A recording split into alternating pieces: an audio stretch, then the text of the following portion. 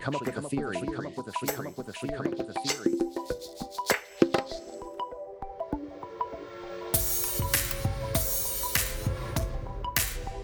But I always ask the water, are you willing and able to come to the surface to serve the project at hand or to serve the house that's about to be built? Are you willing and able to come to the surface to serve the project at hand? But I always ask the water.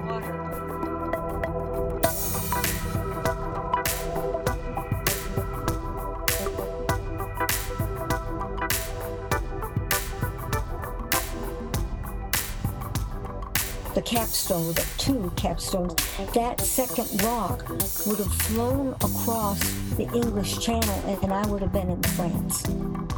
So that's how transportation happened for some people, ancient times. If you go to Mexico, they have a myth.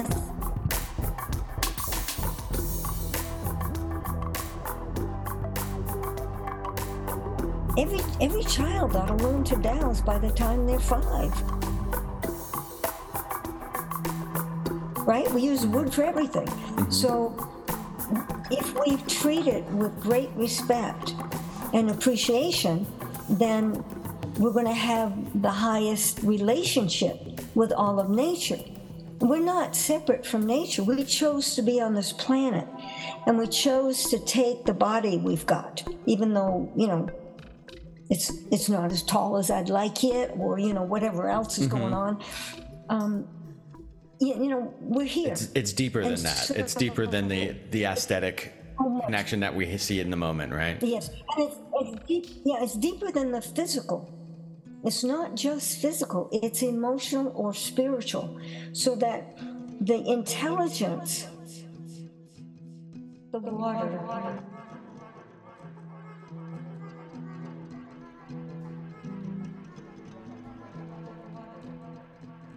Hey, Fire Tribe. Welcome to Rising from the Ashes. Hope you had a wonderful week. Hope you had some great experiences during the heightened energies of the holidays. Today's going to be a great episode with Marty Kane. She is a experienced dowser. She comes from a family of dowsers from Lithuania, actually. And we get into that story a bit here. We're following the theme of paranormal and earthen energetics. So you shall find this episode fits into such a theme. Thank you guys so much for tuning in. It means so much. And also want to thank everybody who's been tuning in to the Sunday Slow Burn. If you're unfamiliar, we have a YouTube channel that we do a live stream every Sunday. And we cover different topics, and it's actually an open call platform, so if you are keen on the topics that we're going to be talking about, you can actually jump into the chat. It makes for an incredible weave of fun and tantalizing information. It is very, very nice, and so I want to thank everybody who has been showing up on Sundays. Thank you guys so much. It's been a wild ride, and we've made some cool connections on that. Last week we just did the history of wizards, or some of our favorite wizards throughout history, and upcoming to get ready for our themes into the year of 2023 of ancient Ireland and snake symbolism and all of that fun stuff. We're going to be talking about the Fey folk and the feminine and masculine sides of that. So like 1 week we'll focus on the history and some of the folklore and mythos of the fairies and that realm in the Fae and ancient Ireland, and then the next week we'll focus on characters and creatures like the leprechaun and the green man, and see how they kind of flow together, and have an entire episode dedicated to just one of those things so we can get a real big deep dive on it. That's how we like to do it around here. So My friends, thank you so much for tuning in to Sunday Slow Burn, and also everybody on the Telegram group chat. Thank you guys. You guys are awesome. Telegram is how we post a link so you can join into the chat on YouTube. So it's all connected. Absolutely. And the Patreon has been doing great. We've got some new subscribers to the Patreon. I want to thank you guys so much. I hope you've been enjoying the dopamine deep dive episodes that we've been putting on there with some of our other buds, and hope that you're finding the Patreon content to be entertaining and resourceful, because there's some real juicy stuff that we're putting on there, and I love it. And of course, I must promote the other new show called Moon Mysteries. It's all about mysteries of the moon with Kaylee Burkana, who has been a guest on this show before. She's been on the Patreon. She's also done some of our news segments. She's an astrologer, and she's a great friend. And we have teamed up to do a new show dedicated to the mysteries of the moon. So I hope you guys go and check that out. I know a lot of you already have, and thank you guys so much for the support. It's a really good one. I love it. I love just focusing on the moon. There's something so mysterious and tantalizing about it. And we will have shows coming out for months and years, because there's endless amounts of mysteries about the moon. So we'll always have things to talk about. Wow. Well, yes, of course. Thank you guys so much. Getting ready for today's RFTA news segment. We have Adam Stokes back in the house, ready with some ancient knowledge for you guys, an ancient RFTA news segment. Oh, I'm so sorry. Before I forget, I want to introduce you to Vision Switch Space. Get some clairvoyant work done. Get some psychic and energy work, a past life reading, psychic hygiene, dental floss your joints that connect you and your spirit together, and see what effects it has on you. That's what I do with my friend Sabaya Sogard over at Vision Switch. She's awesome, and I've been working with her as my personal psychic for a couple of years now, few years now, we'll say. We've been friends for longer than that, but I've actually delved into this work with her for those few years, and it's been amazing. And she's offering a discount to you guys, so go and check it out. Get some work done. Let me know how you like it. Let Dan know how you like it. Let us know on the Telegram, and I hope you get more, because when we work on these energetic and spiritual things consistently, just like magical invocations and working out your physical body at the gym, or reading, consistently, when we do these things consistently, we have great results. Now, when we do things every once in a while, it's a fun experience and it can be a great result, sure, but the same sense, it's not as concrete of a solution that you might find if you were doing it every night. For instance, if you were stargazing every night to get to know the constellations, or to study your area of the stars that's, in by your house, or by an area that you go camping, so on and so forth. If you're not doing it consistently, you don't get familiar with that information, and things don't start to change in your mind frame. So you guys know all this stuff, but it's always fun to talk it out, because that's what community's for.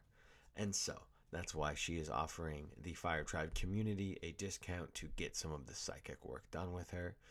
And like I said, email us to let us know how that went. And I want to give another shout out to a Fire Tribe listener that sent a personal email to us. That was really sweet. Thank you so much for doing that. It was really great to hear that we had somebody living on the island of Barbados and was enjoying the show. The island of Barbados.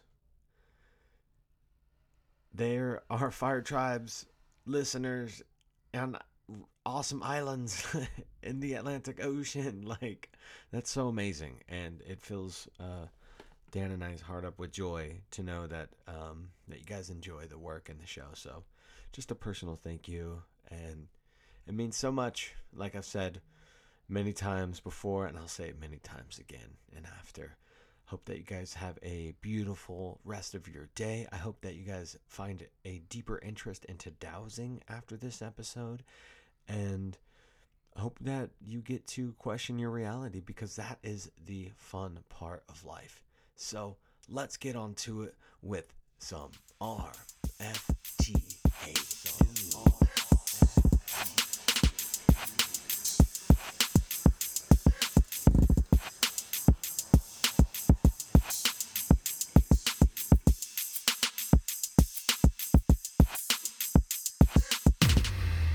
Hello, what's up, Fire Tribe? It's Danny Nucky Dan. Welcome to Rising from the Ashes. Roman is not here today. This is RFTA News, and we're here with Adam Stokes. Adam, how you doing, man? Long time no see. I'm doing good. Yeah, long time no see. Good to be back. Good to see you. What have you been But up to everything is lately? going well on my end. Excellent. Busy as heck, man. Just teaching. I recently got a job um at the same school as a reference librarian, which is awesome because that's closer to my dream of actually becoming a librarian. I get my Yeah. library science degree in December. So that's been awesome, but it's just meant everything. I like have no time for like anything outside of teaching and being a librarian. So Yeah. really busy, but busy in a blessed way, busy in a cool way. Excellent, man. I just went to a bookstore today and picked up a couple books. One of them is it's called A New World Atlas. It's a big, huge book. It's probably like 18 inches wide and like 20 inches long. Whoa, whoa, whoa. It's like huge, man. It has a lot of the old maps from the old world in it. And then another one I got was I'll go grab it. Yeah.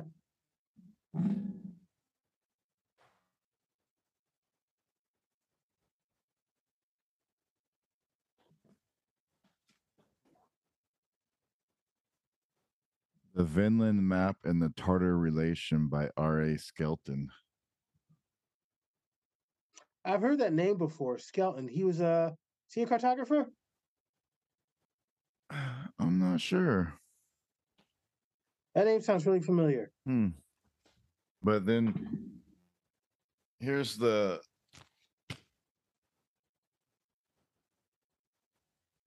Oh, whoa, that's a big baby. Yeah, those maps are amazing. What they thought of like the New World and stuff, even though it hadn't quite been explored by Columbus, but they retained memories of it from when people before Columbus had crossed the Atlantic. So those maps are fascinating, man. Yeah, this Ooh. place right here is called Magellanica. You ever heard of Magellanica? I I've heard of haven't. Magellan. Yeah, I've never heard of that place though. So well, they have a map of it in there. fascinating. So Yeah, it's crazy. I like even some of the older maps that have like I don't know if you've seen, but they have like the lion, and then inside of the lion is a map. It like oh, makes the so shape there's of a a lion. map inside of a map. Yes. Yeah, I don't know. interesting. I don't know what they were doing back then, but Well, they clearly knew that something was, across the sea and across these oceans and across these waters. They just didn't. They, like I said, retained that memory. Uh, that memory had been passed down from generations to generations.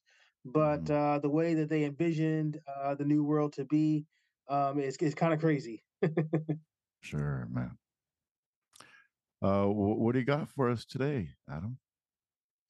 Yeah, I wanted to talk a little bit about the Dead Sea Scrolls. They've come back into the media recently. I know we were talking about some of the new decipherment of some of the Dead Sea Scroll fragments, but I had, my background's in biblical studies and Old Testament, Mm-hmm. and I got to see the Dead Sea Scrolls in person many years ago in both Kansas City and in Philadelphia. There was like a traveling exhibit, Oh and I wow. got to uh, see them up close. It was a really amazing experience. But I'd kind of forgotten about the Dead Sea Scrolls until recently, both with the new stuff that's come out and when I was at the Association for Research and Enlightenment. Edgar Casey and the ARE, they've done a lot of work on the Dead Sea Scrolls, and there's actually a book. Let me go get it. Mm-hmm. That was given to me as part of my participation in the conference. Edgar Casey on the mysterious Mm. Essenes. So the Essenes are basically the Dead Sea Scroll community. Now, in biblical studies, that's more controversial. Some people just call them the Dead Sea Scroll sect, and others say, the Essenes were a different sect. I take the view they were one and the same group. But if you ever went to a Society of Biblical Literature conference, there's a whole debate. People break out into fistfights over, whether we just call them the Dead Sea Scroll sect or the Essenes. But to me, they're one and the same. And for people who aren't familiar with the Dead Sea Scrolls, they are our earliest biblical manuscripts in Hebrew. Most of our English Bibles are taken from a very late manuscript, the Masoretic text, which is a medieval manuscript dating to around the 10th century CE. But the Dead Sea Scrolls date to around between the 2nd century BCE and 70 CE when the Romans came Mm. and destroyed Jerusalem, and they basically ransacked the surrounding area. And the Dead Sea sect or the Essenes basically are eliminated; they go out of existence. But their writings were preserved in clay jars. Those were found in 1946 and the 1940s. So we have a really good idea of what the Bible was like, at least the Old Testament, in the centuries right before Christ and even in the 1st century CE. And so we can kind of reconstruct what a lot of source critics, text critics do of the Bible, try to reconstruct what the earliest text would be, which in many ways differs at times from what the Masoretic text is, which is the basis for, like I said, the basis for our English Bibles. Can you tell us a little bit about who the Essenes are and what when did how long were they around for? Yeah, they were around for a couple of centuries. They were kind of a dualistic, I would even call them kind of a Gnostic Mm. Jewish sect. They believed in the children of light, which they believed they themselves were, versus the children of darkness. And their leader was a dude called the Teacher of Righteousness, which a lot of people have tried to identify. Some people say it was John the Baptist. Some people even say it's Christ himself. I don't think Jesus was really associated with the Essenes, but John the Baptist seems to be because a lot of his asceticism, his vegetarianism, his walking around butt naked, that kind of reflects some of the asceticism that we get in the Dead Sea Scroll text. Mm. I heard a story about like Jesus and who was it that he raised from the dead? Lazarus. Lazarus. I heard that was kind of like a scene kind of motif of bringing him into the light out of the darkness and not necessarily raising him from the Yeah, the dead. Johannine Christianity is very similar. So you get that story in the Gospel of John, and Johannine Christianity probably was influenced very much by Essene theology, Dead Sea Mm. Scroll Hmm. theology. So even though Jesus himself, we don't know what his association was with the Essenes, if he had an association with it. Whatever the sect that emerges, the type of Christianity that emerges from Jesus's apostle, which one of Jesus' apostles, John, is very similar to Dead Sea Scroll theology with the light and the dark. And a lot of biblical scholars suspect that that community was in conversation with the Dead Sea Scroll community towards the last decades of the Dead Sea Scroll community, the Essenes' existence. Where did they exist? Where were they predominantly located? Yeah, around the Dead Sea. So that area, really kind of the deserted part. So we think of Galilee, for example, where Jesus was, as kind of this country bumpkin place, apart from Jerusalem, which was kind of the main city, kind of the Hmm. Philadelphia of our time. But the Dead Sea is even further out than that. So that is really in the kind of the boonies. Mm. So um, that's yeah. So Is that in Jordan? that's where the estate would have been. Hmm? Is that in Jordan? I'm sorry. Jordan? I think so. Yes. What is now Jordan? So Yeah. Jordan has a lot of biblical sites. Even though it's not part of the modern day state of Israel, Jordan has a lot of biblical sites in it as well. Hmm. A lot of things happen there. I actually have funny thing. I used to know the Prince of Jordan, Hmm. um, Prince Hashim. We went to school together at Duke. So Wow. really great guy, really nice. So yeah, so that was my little encounter with royalty. So, um, but I actually knew a couple of people from Jordan. I still keep in touch with them from college. Wonderful, wonderful people. But a lot of biblical history in Jordan. In fact, Jordan has in its museums some of the oldest biblical manuscripts in the world. Oh, really? How far do those date back? Not as far. They're older than I believe the Masoretic text, and they're in Arabic. But they're very old. I would say probably fifth to sixth century CE. Hmm. So really old stuff. Much older than, like I said, the Masoretic text itself, which most of our Bibles depend on. What language was the Dead Sea Scrolls written down in? They're written in Aramaic and Hebrew, mostly Hebrew, some in Aramaic. I think there might be a few written in Greek, but that's to be expected since Aramaic would have been the main language of the people in that area.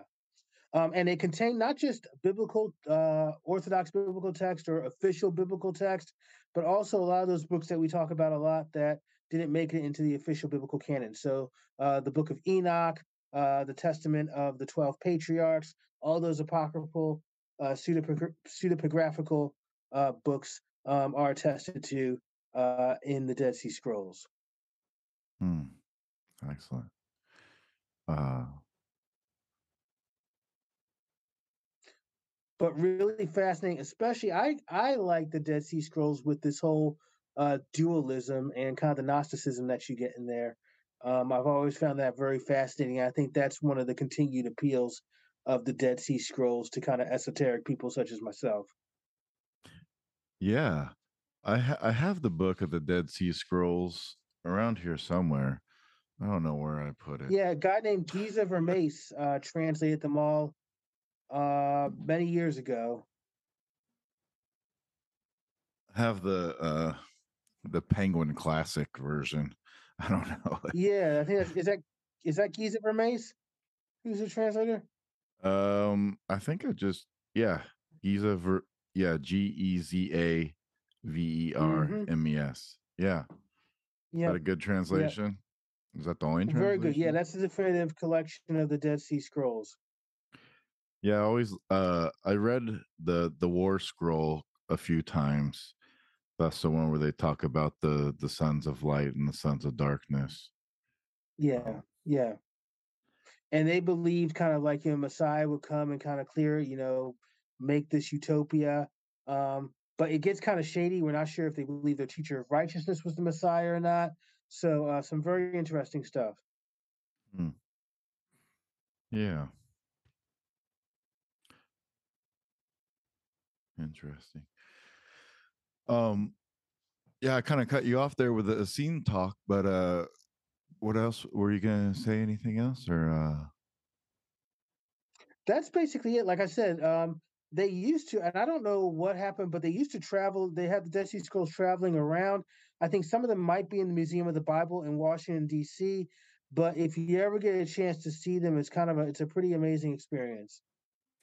and what else do the Dead Sea Scrolls contain? Because like in this book, it's like mostly like it's not old parts of the Bible or anything, is it? Yeah. It is? So it contains some. So there's a variety of types of genres within the Dead Sea Scrolls. So you have straight up biblical text in Hebrew and in Aramaic. Then you have ritualistic text about basically the rites and the procedures that one would undergo as a member of the Dead Sea Scroll community. And then you have these kind of apocalyptic, Mm-hmm. apocryphal text where you have the Sons of Light versus the Sons of Darkness. So the War Scroll, for example, that you mentioned. Um, and just these kind of end of the world texts, which are kind of far out there and unique to the Dead Sea Scroll community. Yeah, it also has hymns and poems, Yep. apocryphal psalms, Yep. calendars, Yep. liturgies, and prayers. But I mean, the Dead Sea Scrolls doesn't contain like uh, anything from the Old Testament as far as like Exodus or Genesis Yeah, or it does. Every single book oh, it of does. that's a really great question. Every single book of the Old Testament is attested to in some way. Now, it might be not be a complete version of that book, but every book except for Esther, I believe, and Song of Songs is attested to in the Dead Sea Scrolls. And the Mm, reason that Esther and Song of Songs aren't attested to is because those two books in Hebrew do not mention God, and so the Dead Sea Scroll community might the Essene community might have considered them blasphemous or not scripture. mm, interesting. Yeah, And people have because even speculated. They've sometimes said that the new parts of the New Testament were in the Dead Sea Scrolls. That's kind of debatable, but definitely most of the books of the Old Testament. because in this book here that they don't really include any of those things. But what you're saying is they allude to those types of stories within the Dead Sea Scrolls themselves, Yeah, but there's not yeah, an actual Exodus book in the Dead Sea yes. Scrolls. So there's actually there's actual. So for example, one of the famous Dead Sea Scrolls is the Isaiah Scroll. It's a Okay. copper scroll, which I'm really kind of into because it Oh reminds me of wow. the Book of Mormon. The kind of Yeah. connection to that. It's absolutely gorgeous. I've actually seen it in person, Oh and it shit. contains basically all of the book of Isaiah. Wow, man. That's Yeah, fascinating. Um, yeah, it's pretty cool. well, this month we are doing kind of paranormal and aliens and stuff like that. I know you're a little bit into aliens. What is kind of your take a little bit on like aliens and spirits and demons and paranormal? How does that fit into kind of your perspective? Yeah, I definitely believe in aliens. I think that there's no difference. I think I mentioned this before. It's not really a difference in my view between an angel and an alien. What Okay. we call aliens now in the 21st century, thousands of years ago, they would have called angels. So I think that they're one and the same.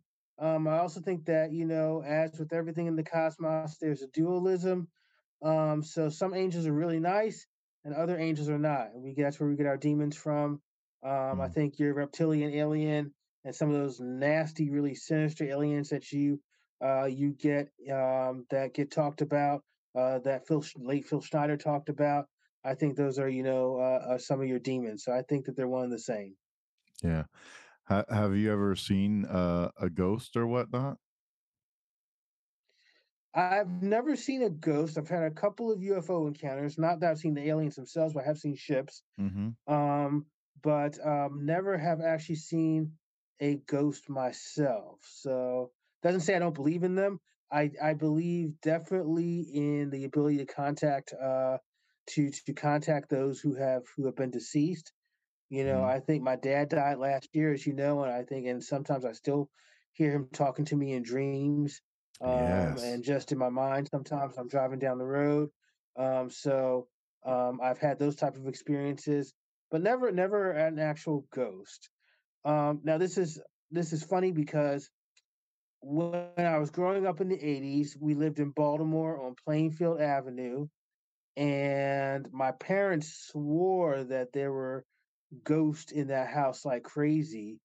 And they said they used to hear a 1940s kind of record playing, and Mm-hmm. they would call the neighbors next door, and they said, it wasn't us, which was really really freaky. And we learned that literally, I know this sounds like something from Poltergeist. We learned that literally the house was built on an Indian burial ground. So uh, do with that what you want. Do you when we're talking about the Dead Sea Scrolls and how they were found, they were found by kids playing and through rocks and kind of broke down a cave and went in and found them. Do you think some of these things maybe possibly have energies and bring people to them because they want to be found? I absolutely do. I I know absolutely that's a do. weird one. So I think that, I think that, certain texts, I think it's the same for Nag Hammadi. For so long, the Orthodox Christian Church had suppressed anything about these Gnostic texts, and then suddenly they're found. So I think that, certain things have energies to them, and eventually they come to light, and eventually a more truthful picture emerges. Because there's a lot of stuff in the Gnostic text which I think inform us much more about the true nature of what Jesus' teachings were and about Jesus' person than we get in Orthodox Christianity. And that's also kind of a narrative in the Book of Mormon too, is Joseph Smith. Sorry. Yeah, he's led to these places Yeah, by he's this led. angelic being. Right. Yeah. Yeah.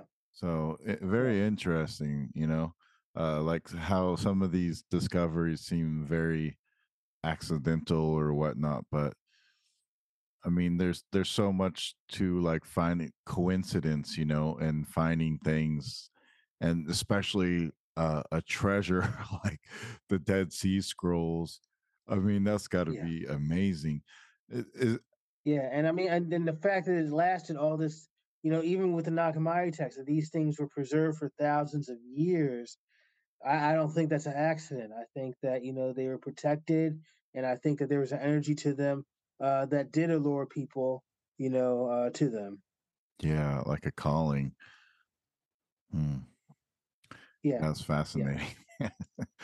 Yeah, we've been getting into the it is. It UFOs is. and the paranormal, and I'm not very much of a religious or spiritual person. Or I'm spiritual, but like as far as like ghosts and ghosts scare the crap out of me. By the way, and aliens, I've kind of I was really into them at one point, and I've kind of gone back, but hearing other people's stories of their experiences is really like captivating, and it's hard to like say, oh, I don't know, that sounds like, because these people, you can see it in their face, like they really feel it, they Yeah, really believe what happened to them, and who am I to say, I don't believe that, so you're wrong, you know um yeah, so it's very captivating to hear these stories, and it really like makes me try to think differently in my head about the reality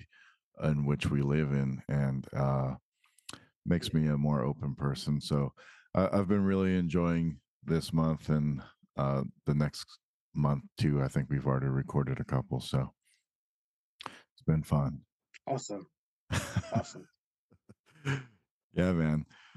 Well, thank you, Adam. Can you tell people where they can find you at, and if what else you got going on? And Yeah.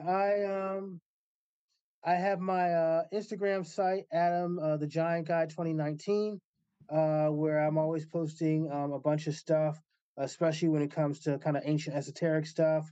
I also have a site on Facebook, Lingua Classica, where I put a lot of ancient stuff as well. It's more kind of a Latin language site, but I put a lot of Greek and Roman mythology, Greek and Roman history on there as well. So those are the two main sites that I can be found on. Working on hopefully, I've been so busy, I haven't had time to really focus on these, but I'm trying to get another book out there by next year. Hopefully, when things die down with the library science degree and stuff like that, I can just focus more attention on that. any do you know what topic you're going to be covering? I'm trying to make the presentation that I gave at ARE into a book. Okay.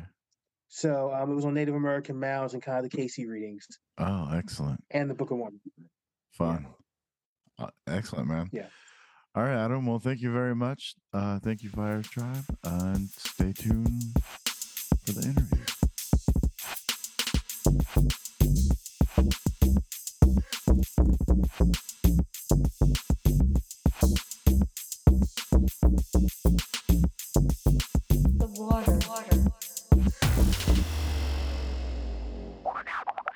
Hey, everybody. Welcome to Rising from the Ashes.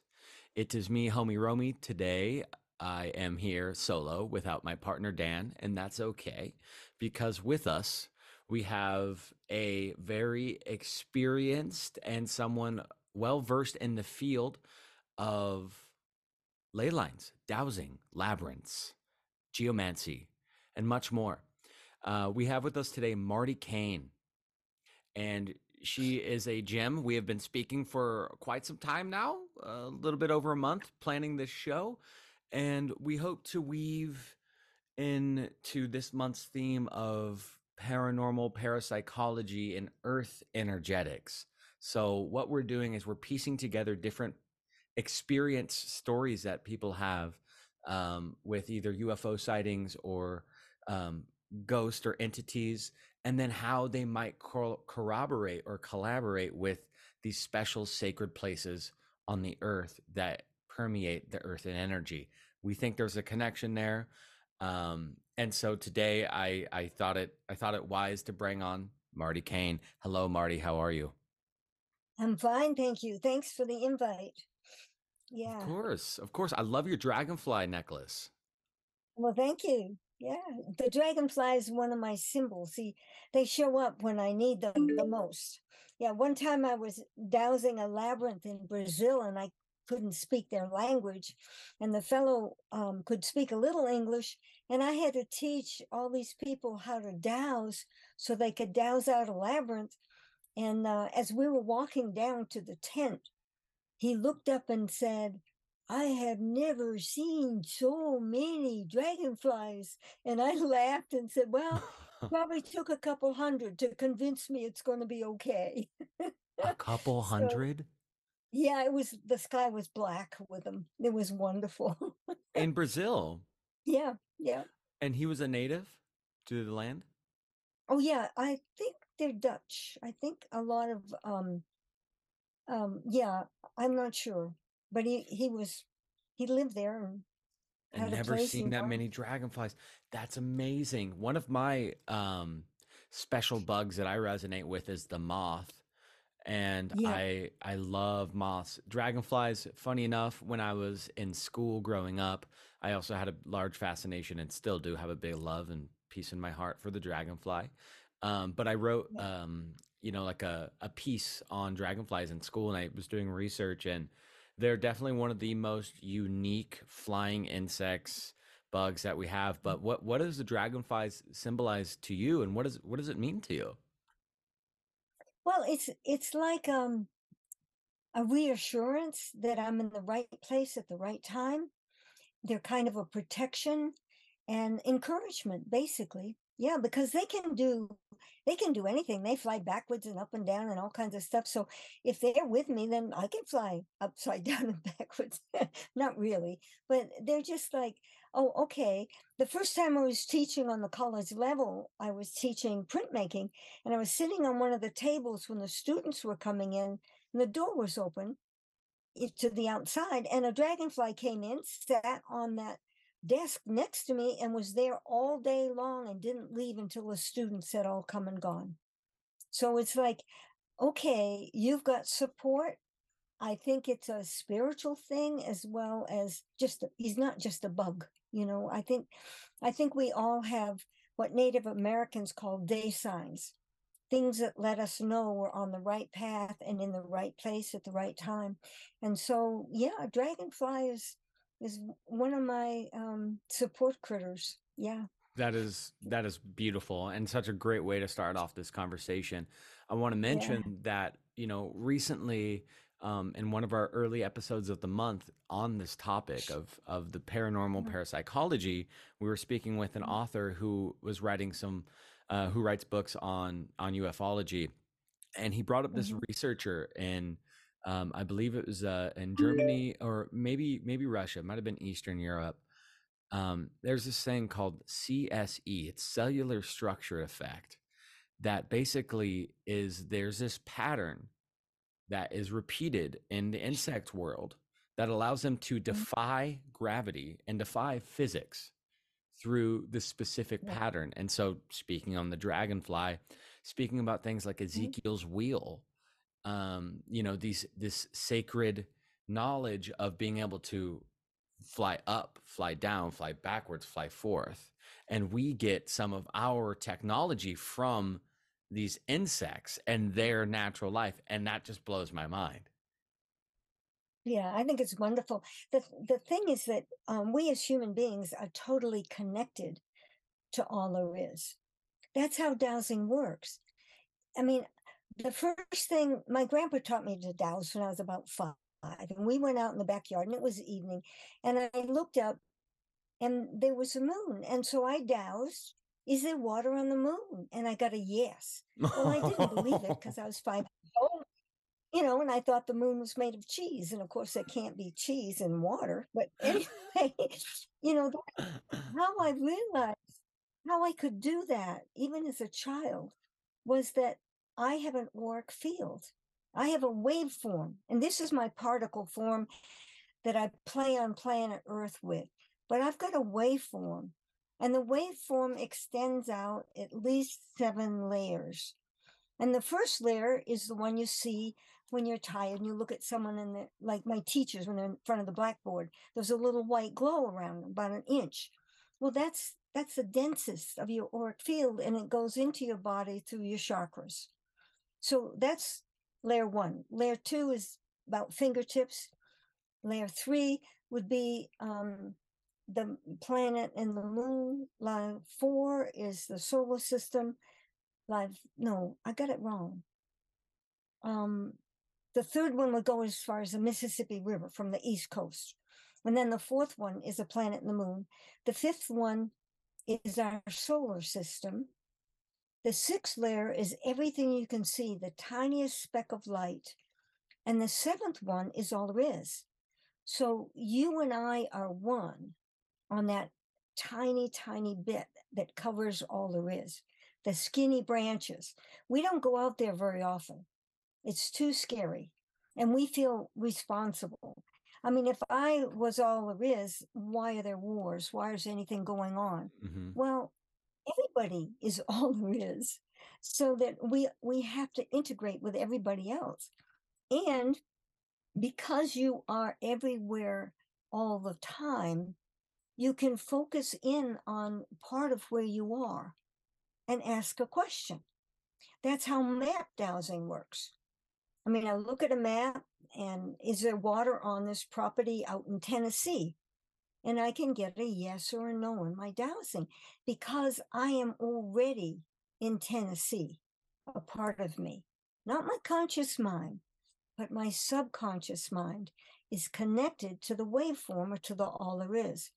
My conscious mind is not. It doesn't have that job. Its job is to keep me safe and, to line the universe up with what I say I want to have happen.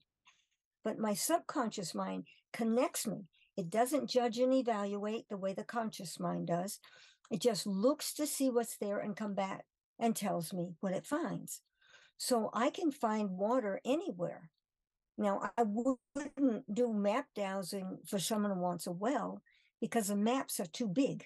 The dimensions are wrong. And I need to know exactly that point where the drill bit goes so you don't miss a water vein 400 feet down. Because if it's off, it's going to miss it and they'll get a dry hole and cost them thousands of dollars. So, I like to be there, be able to mark exactly where to go to get that water. Now, the other aspect of dowsing is, well, it works because we're there. And it really works if we keep our integrity as high as we possibly can. So you don't mess with dowsing. You need to have super high integrity. And everyone douses differently. I mean, I use L rods when I go out on the land so people can see them move. It's like, these guys, give me a yes. My yes opens. This is search. It's straight ahead. Give me a no. My no crosses. So when I go on the land, I walk with these and I get my yes when I come to where the water is. But I always ask the water, are you willing and able to come to the surface to serve the project at hand or to serve the house that's about to be Mm. built. Mm. If I get a yes, I mark it. If I get a no, I don't even mention that that water's there, because if it says Mhm. no and they drill, it'll move. Mhm. I've seen it move many times for other dowsers. In fact, recently there's a well driller up in northern North Carolina, and he recommends me. So people call me when they hire him to drill a well. And I went out the last time, and he's standing there with L rods. And I kind of laughed. I said, "Oh, you're gonna outwork me. You won't have to call me anymore." And he kind of laughed. He said, "Well, he doused that water was where he is." And they went 800 feet and had a dry hole. 800 feet So down. I said, "Okay, There we'll should not check it be a in a dry minute." spot at 800 feet down, right? That's very deep. Oh yeah, no, we're in the mountains. We're in the mountains. The mountains are huge in North Carolina. But anyway, I went up and I doused the place and I asked the water vane, I want a water vane that's willing to come to the surface. So I found it, marked it. It was willing to give, I don't know, 15 gallons a minute or something, which is a good amount of water. So I went back and talked to the fellow, and I went and doused if there was water where he drilled. And it said yes. And then I said, "Are you willing to come to the surface to serve this new home?" And I got a no. So I said to him, and he watched me, he was with me. And I said, "You got to always, always ask." I said, Mhm. "You can learn to douse almost anything, but everything is alive and intelligent, Mhm. even rocks. They Mhm. all have their own intelligence. So if water has a commitment to someone at the foot of the mountain, and it can't give you any more because it made a promise to these other people, it's going to move. It won't let you take any if it isn't willing. So always, always ask, are you willing to come to the surface? And then I have people, once it's drilled, right at the head of the drill head, right on it, "I love you, I appreciate you." Oh. And the water, it tastes better, and it never goes dry. So everything, if you treat it with the highest respect, then you're going to get the responses that you can count on. It won't lie, it won't mess with you. Nature wants to play, but if it can't, it'll tell you. It'll Mm. tell you. Yeah. That is so interesting. And do you think it's different with each person that might want to permeate on that property? No. I think that anybody who just drilled where he did, that water would have moved. Mm. But if he asked if it was willing to serve this new home that's being built, I'm Mhm. not building it. I'm just asking. It said yes. So we could drill there and it would give us water. I would like So to I don't think it has any, um, oh, I'm sorry. yeah. I'd like to go in maybe a little deeper on this spiritual aspect of the connection to humans and water and dowsing. And um when you're doing like plant identification or wild foraging or any plant harvesting by any means, asking and Mhm. talking to the plants to at least assure them Yeah. that you are going to harvest a piece of that, and to say, to also be gracious and say thank you, um, will allow Mhm. you to find, if you're wild foraging and you're connecting to the land, then you're going to be shown where a lot of plants are or where the mushrooms are, because you're working in cohesion with that. And it seems like there's some correlation here with dowsing, but I don't really understand yet, and I would like to, from your opinion, this connection of water and dowsing, and our body's water and the water in the atmosphere and the water in the universe, and how they all connect together. Yeah, but it's not a physical thing. It's not like because I've got water in me that I can douse for water. No, it's because of the emotion of love. Love is it. Love is a Mm, communication. mhm, And mm, if you treat it with love and respect, it will treat you with love and respect. Everything in nature wants to play. They all want to contribute to each other. They want to, humans are so screwed up. They fight and they kill each other. I mean, this is dumb. But Mm-hmm. other things, like even trees, if you're going to cut a tree, you need to tell it at least a couple days in advance, so the spirit of that tree can move and go in with another tree in another trunk. And when a baby tree comes up, it goes and that's its tree. Then it's reincarnation for trees. So everything is alive and intelligent, and they have their way of contributing to everything else on the planet. I mean, trees are a home for all kinds of critters, Mm-hmm. and they even build our homes, right? We use Mhm. wood for everything. Mhm. So if we treat it with great respect and appreciation, then we're going to have the highest relationship with all of nature.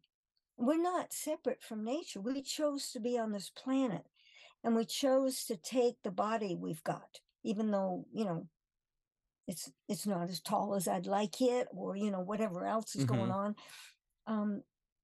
We're here. It's deeper And than that. It's deeper than the aesthetic so much. connection that we see in the moment, right? Yes, and it's deep. Yeah, it's deeper than the physical. It's not just physical, it's emotional or spiritual. So that the intelligence, which I think is God, Goddess, all there is, all that intelligence is located in every living thing.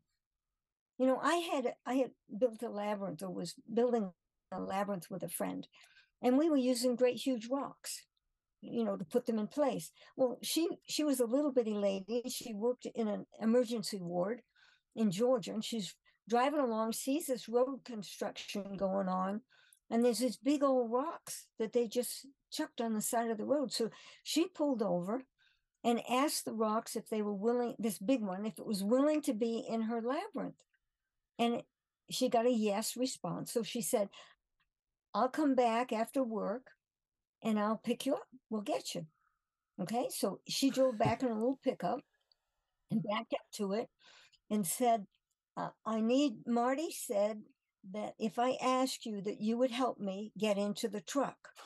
Now, she's a little bitty lady, like 5 feet, and the thing could have weighed, I don't know, a few hundred pounds. So she reaches down, puts her hands on the rock, and said, I'm going to count to 3. You got to help me if you want to be in my labyrinth. And 1, 2, 3, it was in the back of her truck. So she went, oh, right. And she got in the truck, drove home, backed up to the area where the labyrinth was, and tried to push it out of the truck. It wouldn't budge. She could not move it. So she said, well, I'm tired. I'll go. So she went to bed, got up the next day, went out to the truck and talked to the rock and said, okay, I'm going to douse. Tell me where you want to be. And she doused the outside ring and found that it wanted to be right on the right-hand side of the entrance to the labyrinth. She backed the truck up to that spot, put her hands on nudged it a little bit, it jumped out, and ever since. So I rocks love have that clue. so much. Yeah. That is so I first learned amazing. about talking to rocks. Isn't it fun? Everything is so much fun once you realize that you can play with everything. Mhm. I'm an artist, and I did sculpture in the Boston area for years when I lived there. And I had this commission to do a sculpture in a state park. So I went up and I asked them where, what kind of permission I had to move rocks or whatever. And they said, oh, well, that stone wall over there, people keep kids knock the rocks off. You can use them any way you want. Just don't put them back on the wall, because the kids will knock them off. Well, it was energy lines that was disturbing the rocks. But anyway, I would pick them up and move them and put them where I wanted them. Well, I came to one I couldn't budge. It wasn't that big. And I thought, Finally, I got mad at it. And I said, well, where do you want to be? And I kicked it. And it rolled up a little hill and down the side. And again, it stopped right at the entrance to my sculpture. And I walked over and I said, oh, I'm sorry. So then I started asking every rock where it wanted to be. I didn't have any backaches at the end of that sculpture. everything picked up. They all helped me move them. I wasn't exhausted. I wasn't tired. It was awesome to play with those rocks because they all helped me to put them where they wanted to be. And Wow. I'll tell you, the more you work with nature, the more, and ask it if it's willing to play. If it is, you're going to have more fun and you won't, break your back and, sprain anything. And you can do all Wow. kinds of stuff. It's so true. Yeah. It's so amazing. Yeah. And I want to get, before we go deeper into this conversation and before we go deeper into dowsing and labyrinths, can you give us some of your history, maybe even some of your family history? It sounds like your family, your grandfather at least, has a history of dowsing, and maybe just give us some of that depth, because once we start to understand more of those stories, it just, character development throughout It'd be weird. understanding. Yeah, let's do it. I love family history, so Yeah. just as much as you want to share, Okay. I'm here for it. Well, sure. Yeah, my grandfather was a refugee from Lithuania during the war. He came as a stowaway on a ship to New York, and he worked in New York at 14 years old, and he worked in the shipyard of New York, and then he moved further north and handed.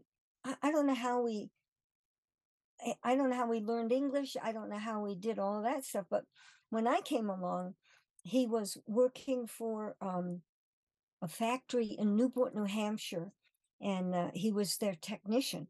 So he handled all of the, machinery.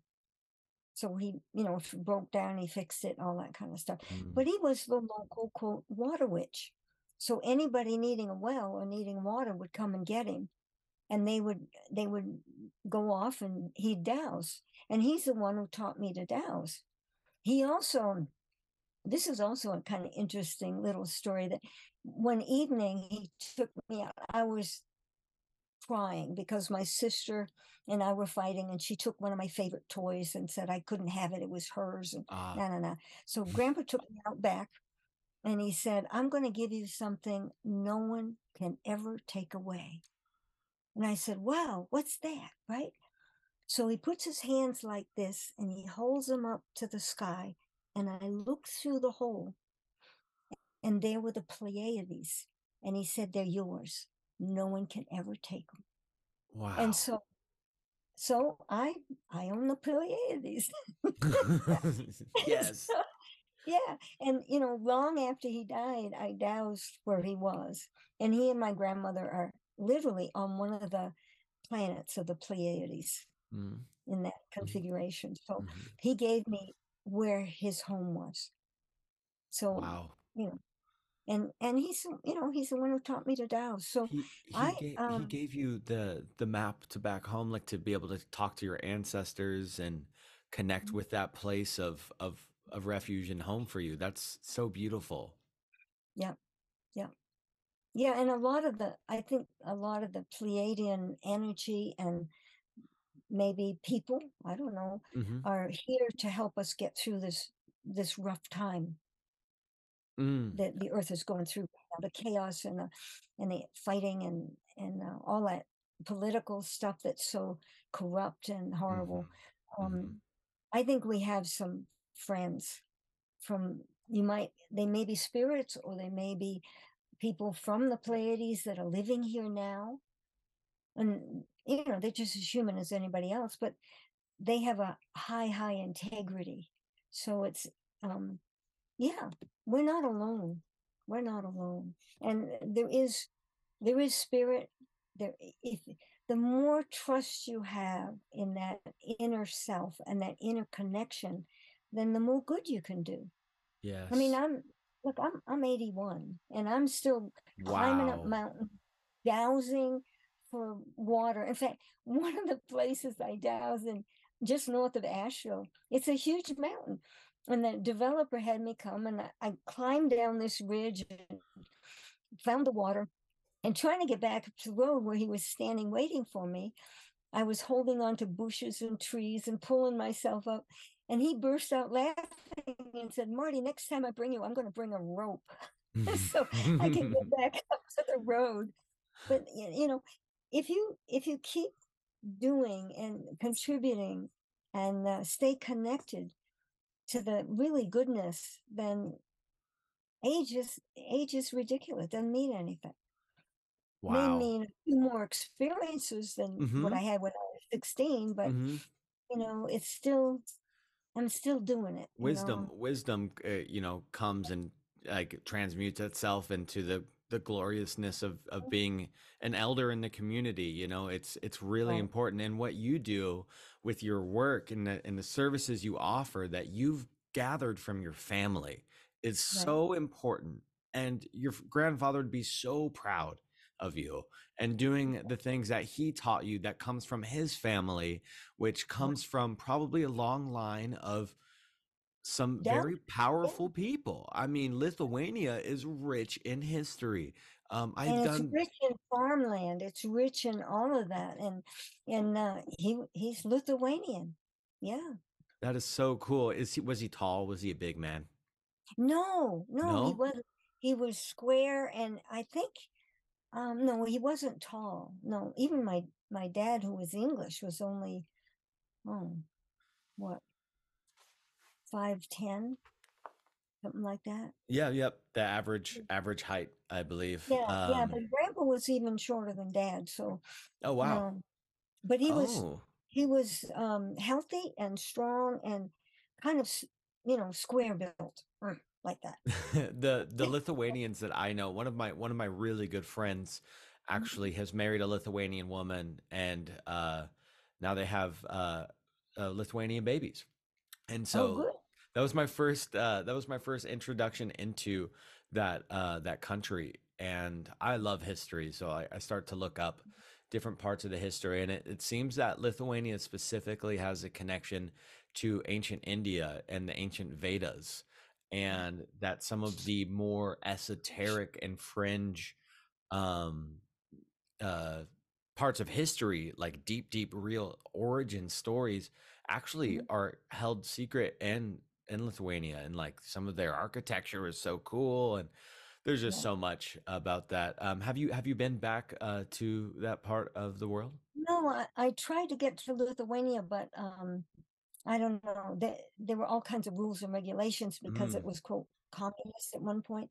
But one yes. of the stories my grandfather told me was that two planets collided, the Earth and another planet, and the Chinese and the whole Eastern way of thinking were on one of the planets, and the Western way of thinking was on the other. And when they collided, then they became one. And the ancient Chinese had writing, language, numbers way before the Westerners did. And this is historically true. And that Lithuania was a connection between the East and the West, and that they knew from both sides. And they helped connect the whole planet into a unit. So, that was history. Wow. And the dowsing, I know, is done in China. It has Hmm. been for centuries. And in American Western, it was done for a long time, but it was not accepted because of Christianity or the church or somebody Hmm. decided that we could be that powerful. I But every one of us is that powerful, really. Wow. That is, first of all, that story is amazing. And it touches in on a lot of things. I'm automatically thinking the Atlantean Lemurian story, that divide between those two. It's almost like the Eastern is the Lemurian and the Western is the Atlantean. These two planets conceptually, boom, talked about the Vesca Pisces before, like a Venn diagram type of situation with these two fields working together, counter rotating, how Yeah. celestial energies might be working, which is fascinating, which makes sense when you think about a toroid going out like this Yes. and creating that. Right. So it's like And you do have all those. over, out and in. It's a double. It's like a double helix, and that center pole is the center from north to south pole. Yep. And so, and we spin this way, and this way. So it's going both ways. The torus is a fantastic thing. When you go to the ancient sacred sites like stone circles, it's a torus. You are a toroidal shape. Your whole auric field is in the form of a toroid. You know, it keeps moving. Coming And, out from your heart and up from your head. Yep. Yeah. Your heart feeds the spin. It's part of that. Yeah. And then when I went, I would go, I mean, I've been to hundreds and hundreds of stone circles, because what I would do when I was teaching in Cambridge, Mass, I would take a boat to England or fly to England, rent a car, and drive up and hunt up ancient megalithic sites. Wow. And I didn't, that's amazing. but I doused them. I doused the energy. Every single sacred site has water under it or under it and near it. So you'll find a spring next to almost every stone circle. So you've got the combination of the water and the circle, and the stones, which also help to form the vortex. It's awesome. It's awesome. And they're on the crossing of beneficial energy. So the grid is marked out by ancient peoples so that you would know where to go to be part of the grid. Now, when I was down in Cornwall, and I was exploring all this stuff, because, oh man, I loved it. I just went crazy. So I went down into Cornwall, and there was a dolmen in the southern section, southeastern section of Cornwall. And it was only about 4 or 5 feet at the lowest point of the rock, and it was slanted like that. So I got on another rock and I pulled myself up and I lay like this, looking out over toward France, the English Channel. I couldn't see the channel, I was too far back, but I was like that. Well, all of a sudden, I'm on a rock that's tipped like that, and I'm lying this way. All of a sudden, only thing touching the rock were my elbows. And I knew that if I knew what I was doing, and if there were people at the base supporting me, I could, and another rock under me. So it wasn't just the capstone, but 2 capstones. That second rock would have flown across the English Channel, and I would have been in France. So that's how transportation happened for some people, ancient times. If you go to Mexico, they have a myth or story that the blonde-haired, blue-eyed gods came on stone ships. So what are they talking about? They're talking about blonde-haired, blue-eyed people riding the energy lines on a stone from Europe to Mexico. Yeah. So, I mean, we keep ourselves so small and so unpowerful, so helpless, basically, that we forget we can be at any time and in any place if done ethically. We can do that. I think that's why so many people have flying dreams of flying. Yes. When they're in their subconscious sleep, Yeah, and when they're children too, mostly at children, and then they grow up and they stop doing that because that's not possible, right?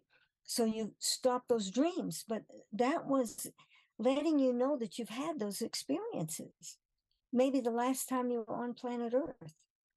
Do you think, maybe when do you think there's another reason, and maybe some sort of ulterior force that is suppressing the?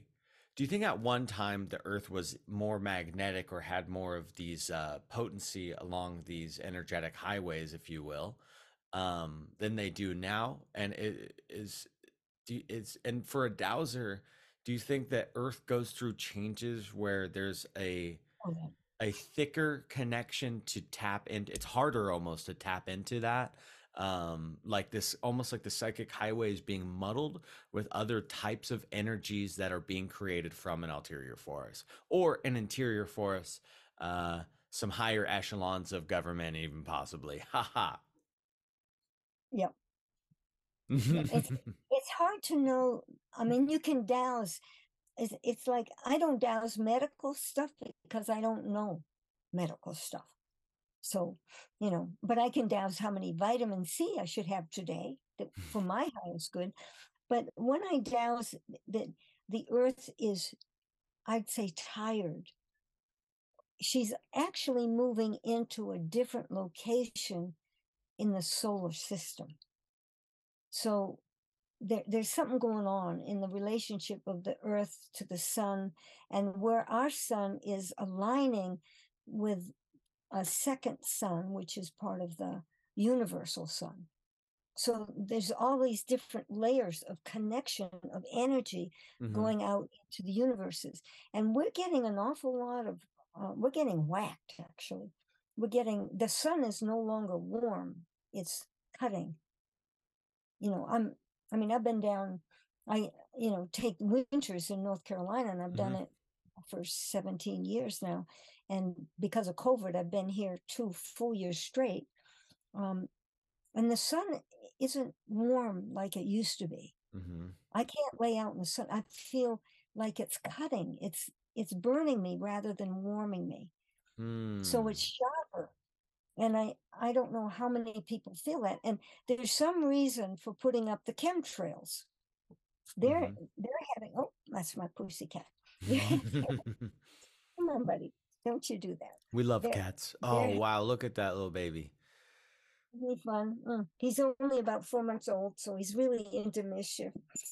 But anyway, I think there is an outside influence. I think there are good guys and bad guys that want to take over and control this whole planet. I think that maybe they don't want human beings on it so that they can get the gold or the resources that are on this globe. I don't know. It's bigger than, whether you're a Democrat or Republican. It's much bigger than that. And it's worldwide. And the pandemic is some demonstration of how a group of beings, whether they're real human or not, want to eliminate a lot of the population. So things are going on. And you can doubt, one of the things about this is a dowsing tool. Just anything on a string. It's a pendulum. You can get your yes, no response. So show me my yes. My yes is back and forth. Search is circular for me, and no is sideways. So is there a way to hold it? Like obviously trying to hold it still in your hand. Yeah, no. What I do is I hold it close at the top, because if the string is too long, it takes too slow, and my energy is like, oh, come on, I'm waiting. I can't stand it if it goes too slow. So I let it dangle out of my fingers until it starts to move. That's the length of the string that's the best for me. Wow. Yeah. So I don't get impatient if it way down here and go really slow, and it drive me crazy. So I go to where it is for my 2 my inches energy.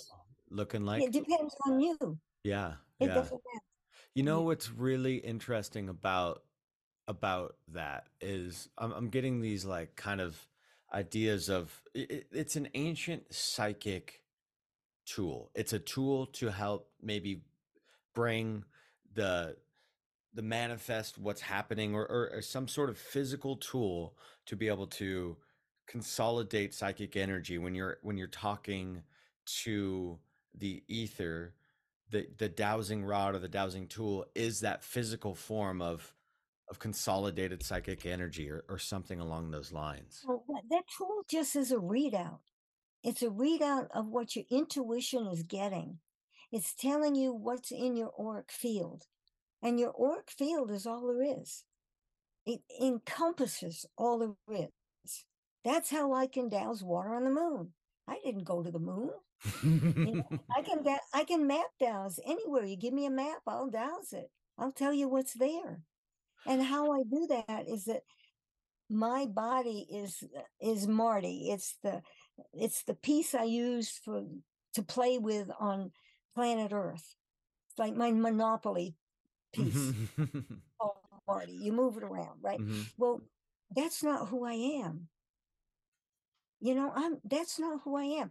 I'm the one that's hearing the voice in my head. The voice in my head is not me. I'm listening to it. And the dowsing tool is just something, so you have a readout. When you ask a specific question, you get a readout. And you have to be specific because you're everywhere. Is it going to rain today? Yes. You will always get a rain yes, because you didn't say here. This afternoon. Is it going to rain this afternoon when I go for a walk? No, right? So you got to be extremely specific or you're going to get assumptions. And assumptions get us into big doo-doo most of the time. It's not a good thing to do, is assume something. So integrity and accuracy and simplicity.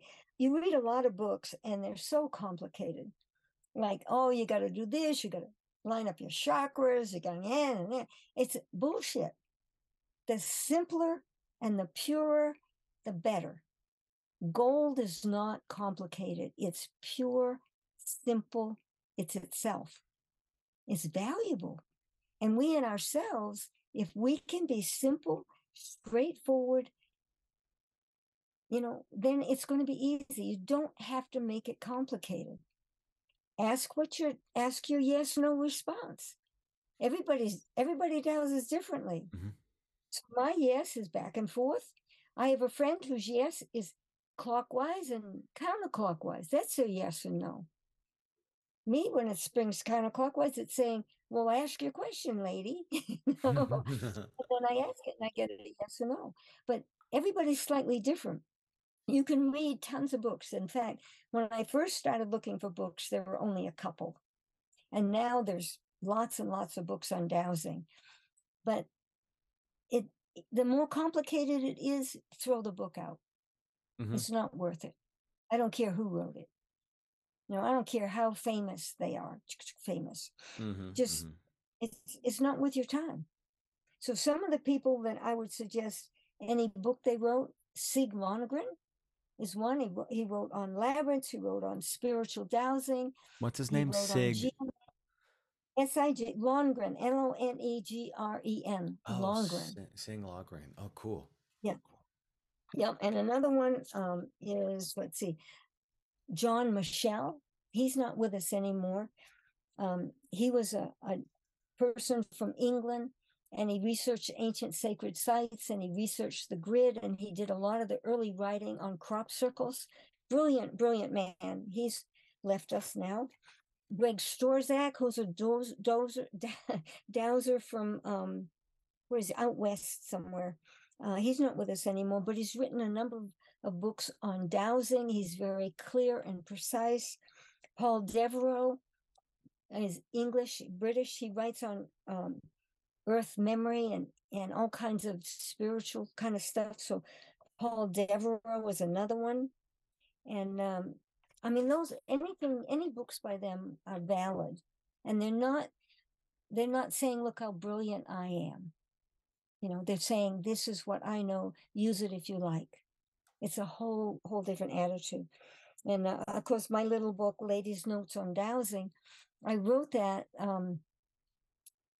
just before going to a labyrinth conference, because I just was so tired of all the books being written by men.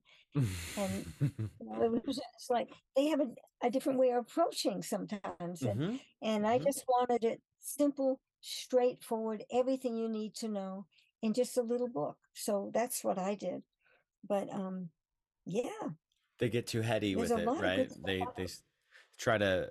Well, that's, what's interesting about, books of antiquity, or, reading magic books and, books of like this book literally right here, for instance, Magic of the Middle Ages, Right, cryptic. yeah. There's a lot of cryptic, Who wrote that? cipheric. This is written by Richard Kickheifer. Okay. Yeah, I don't know him yet. He's amazing. He's written a lot of books on he wrote the 15th century guide to necromancy.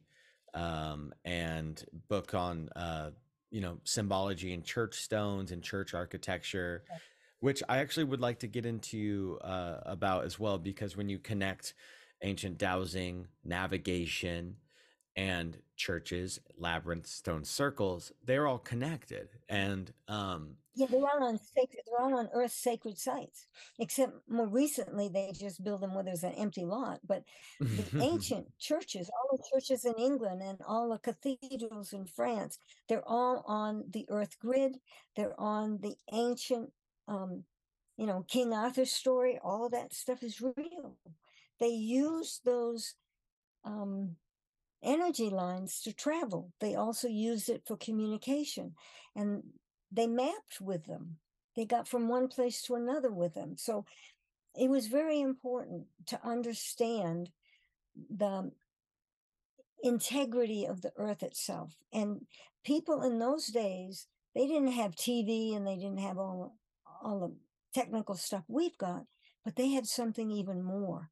They had trust in their own understanding and connection to the earth. And we've lost that. We've totally lost. It's not taught to our children. It's not, I mean, every child ought to learn to dowse by the time they're 5. I mean, seriously, if they can dowse, I didn't know. I knew I could use it for water, but I didn't know I could use it in school. Man, would that have been helpful?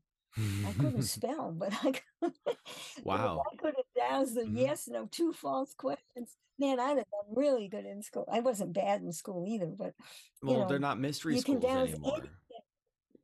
We're not in mystery schools anymore. Our schooling is completely compartmentalized in a way that it's rather confusing and thick for the mind. Yeah, and it's boring. It's totally boring. Yeah, absolutely. Yeah, absolutely boring.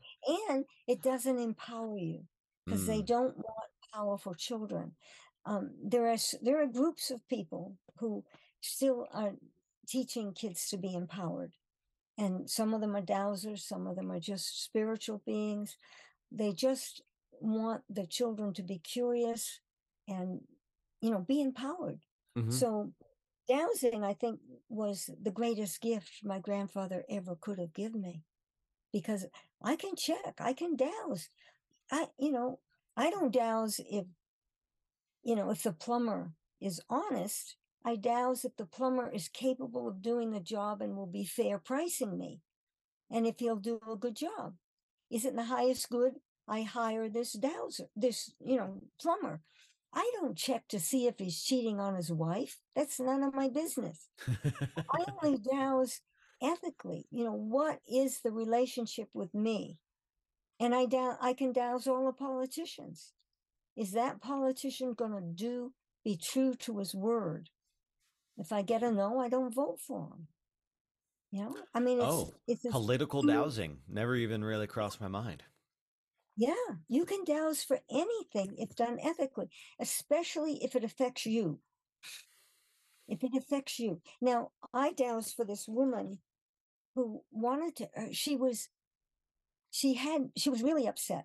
Her daughter and her daughter's boyfriend started across the country on a motorcycle. Her daughter was 14.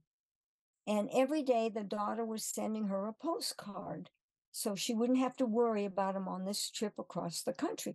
Well, that's pretty young to send your daughter out across the country on a motorcycle with a boyfriend. But anyway, she did that. And now it had been 5 days and she hadn't got a postcard. So she wanted me to dowse where her daughter was. And I said, I can't dowse that. You're the mother. We can dowse if she's okay, because you will always have a connection. You always, being a parent, need to know if your children are okay. If they need you for any reason, you need to know that. So we dowsed that and she was fine. The next day she got 5 postcards. But it was out integrity for her to know where the daughter was, because she gave her freedom to go. And it's none of her business where she was. That she's okay, that's her business. Is this making sense? Oh yeah, yeah, no, it totally does. And the interesting part about it is like I want to get your opinion on spirit itself, Mhm. and the obvious unanimous cohesion of all spirit and all things are the one. Yet we are also one in ourselves and individualistic. So how in your opinion, through just your spiritual belief or what have you, how does that work and how does that look for you? Well, I know that I encompass all there is. And I know that Jesus said, you can do as I have done and even greater things, right? So I'm not, I don't preach. I'm not a religious leader. I haven't read the Bible from end to end, but I do believe that there is a higher or a living force that is basically guiding human beings. I believe in the angels. In fact, Archangel Michael, I call him my booking agent. When, whenever I run totally out of money and I need a job, Michael has somebody call me, and and then I can earn some money, right? And there was this fellow that I would meditate and go to his office way up. I mean, way up in the center of the universe, and he had a big old desk, and I'd go in and we'd sit down and chat. And I called him Blaze because he was on a blazing star, which is like our sun, only further out. And I just called him Blaze. I didn't know who he was, but he was wonderful. And we had these long discussions. And when I told him I'd go anywhere, providing he makes it possible for me to get there. So, people would call me up, they'd pay me to go to England, or they'd pay me, they'd get me places. And I said, I'd go, I don't care. And, I found out who he was. Metatron. He was Metatron. And I got totally embarrassed. I thought, oh my God, he's the overriding angels of angels. And I went to his office and I was red faced and I apologized. I've been calling you Blaze.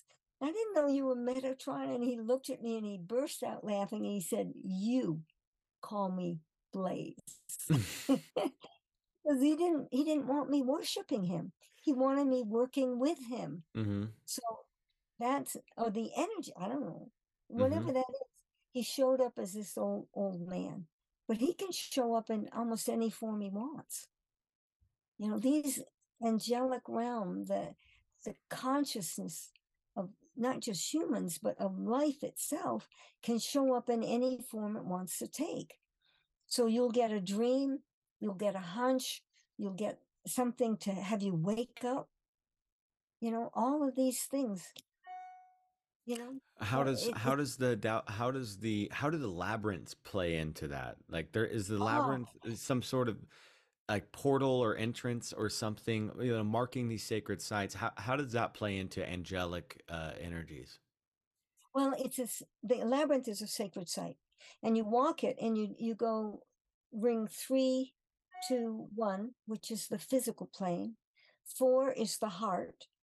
5, 6, and the center is connection to the spirit world, or everything else. Okay, so physical and non-physical. So when you walk it, your body is adjusting to the different energy levels. So you're going in tighter and tighter and tighter to the center. You're in the center, you're in the center of Of a what toroid. a Oh, toroid. wow. Right. So you are in that center of the labyrinth is a center of a toroid, and you are connected to heaven and earth. So from that point, you can ask for anything that you need. You can ask for peace on the earth. You can ask for freedom. You can ask for health for your friends. You can ask for a new car. You can ask for A's on your exams. Anything that you really need. When you're in that center, you're heard. Heaven and earth hears you. Whether they give it to you or not is another story, but you're heard. So that is one of the real purposes for the labyrinth. So you give thanks, you walk back out, and you're readjusting your body, the vibration in your body from the center of the toroid out the different layers, zigzagging back and forth until you leave, right? Mm-hmm. So, and then you're back to, you know, to being connected to the all there is, right? But when you're in that center, it's really heaven and earth right there. It's just it's an X point of sorts, and it obviously comes from a higher vision or a higher gnosis of sorts. What is the history of the labyrinth that you know of? Like what culture? 5,000. What culture came up with I that? don't know. I think it's been here. Well, there's the first one I ran into was on a cliff, carved in a cliff in Cornwall, England, where King Arthur was born and where he hung out, right? So I ran my fingers through there are two of them. Mm-hmm. One is lower down, and there are pictures on your website, if I'm not mistaken. Yeah, exactly. Yeah, and I ran my fingers through them. When I ran my fingers through one, it was a rainy England day, late, winterish, like, and all of a sudden I could hear the water in the brook behind me. I could smell the leaves. I could everything. I was totally grounded. I mean, I was just part of the earth when I ran my fingers around that. And I said, whoa, what's that? And then I went over to the other one and everything disappeared. And I heard the music of the spheres. Oh. And I can't sing. I'm not a musician. This music just covered me totally when I ran my fingers around the heaven one. So that's a connection to heaven and earth. And when I got home after that trip, I said, I have got to understand the labyrinth. I've got to know, what is this? Well, I couldn't find much written on it.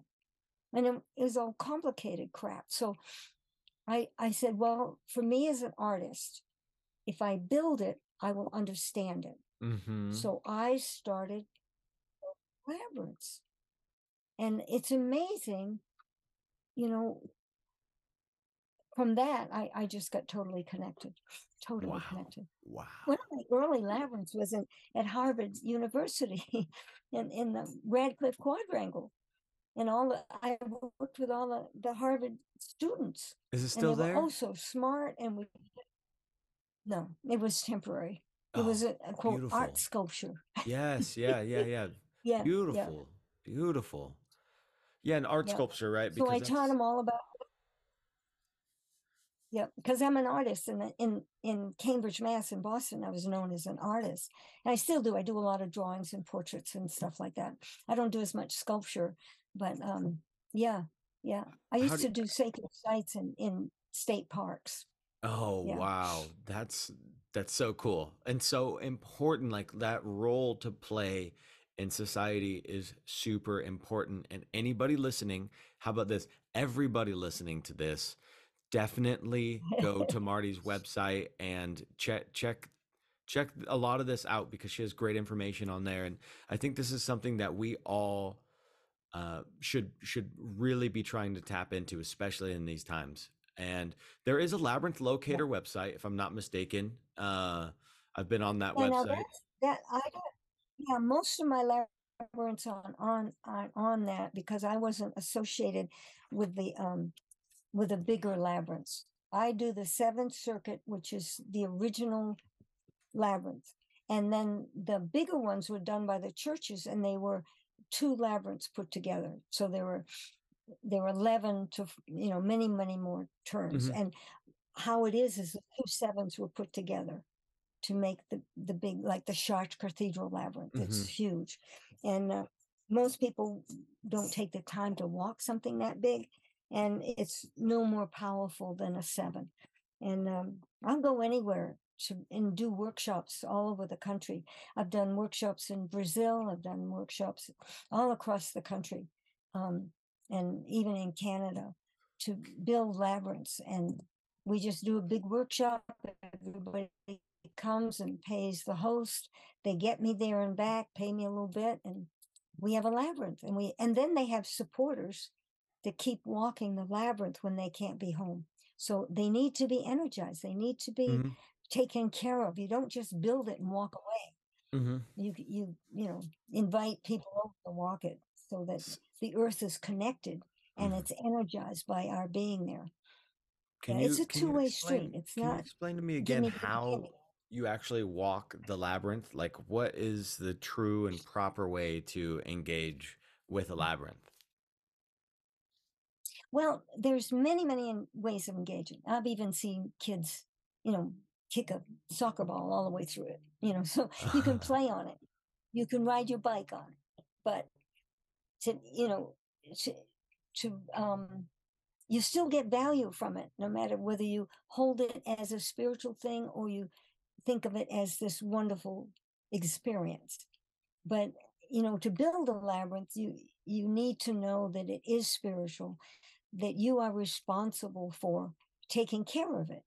Native Americans walk labyrinths from the time they can walk. They're taught. They're not marked on the earth. They're too sacred to leave without some oversight. Wow. So when the Native Americans would go up and down the coast, depending on the winter, they wouldn't build a labyrinth and walk away for 5 months because it wasn't protected, it wasn't worked, it wasn't used. So they would not mark it, so no one could bring any bad energy to it. So they taught the kids how to walk it, and they taught them how to feel the sacred site, how to feel the energy of a labyrinth, and then they would walk it.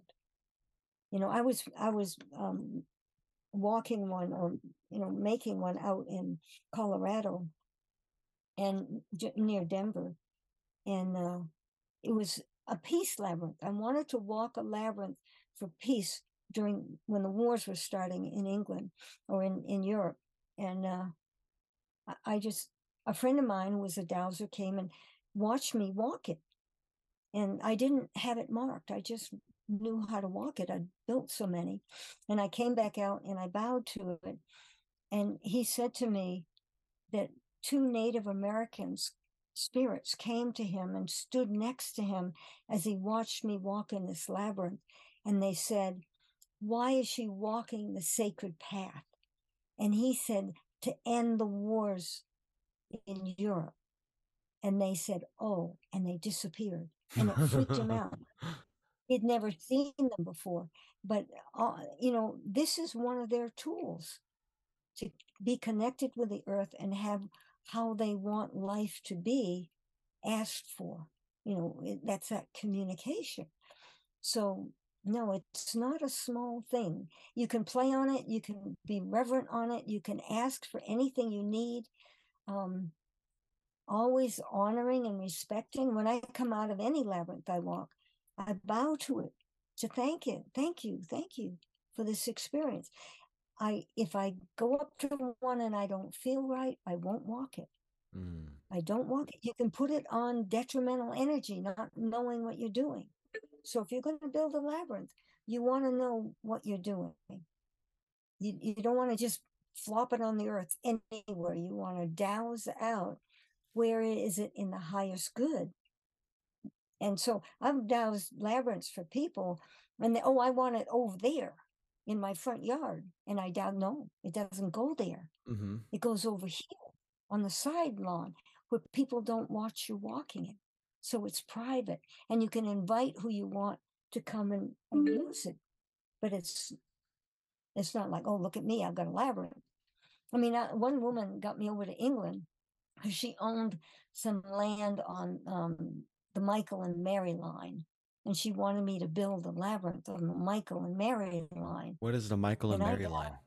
Michael line is one of the earth grid lines that goes through to St. Michael's Church in France, off the coast of France, through Stonehenge, through another churches, big, it's a connection, a big connection. They call it the Michael and Mary line. It's one of the energy lines that was discovered in England. So, but I got there, and all she wanted was to be able to brag that she lived on the Michael and Mary line and she had a labyrinth. I couldn't do it. I said, "No, thank you. No, you'll have to get somebody else." And I left. I'm not, if it's not ethical, I'm not going to do it. Yeah. I mean, it's just good for you. Honestly, that's great that you hold true on that, because some people will do anything for money.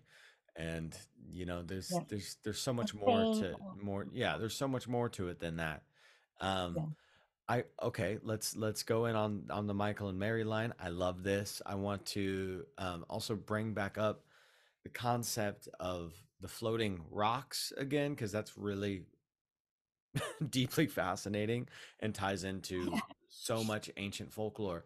But what is a good map or a reference that we can look at that is an energy map? Because I try to look up ley line maps. I try to look up these different maps online. I can't Buckminster, find any good yeah, sources. Buckminster Fuller is one who talked about the energy lines. Bucky Fuller. Hmm. I haven't seen. Oh, there was a woman in Maine.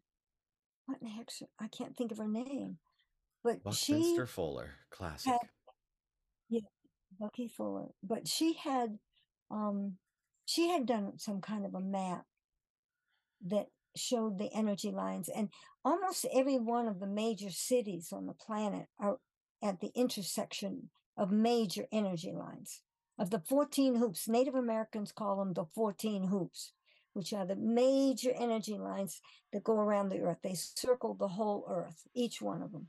Where a lot of the energy lines you work with are just offshoots from the 14 grids, 14 hoops.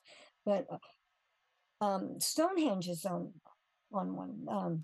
The big cathedrals are all on the crossing of those energy lines. All the stone circles are on energy like that.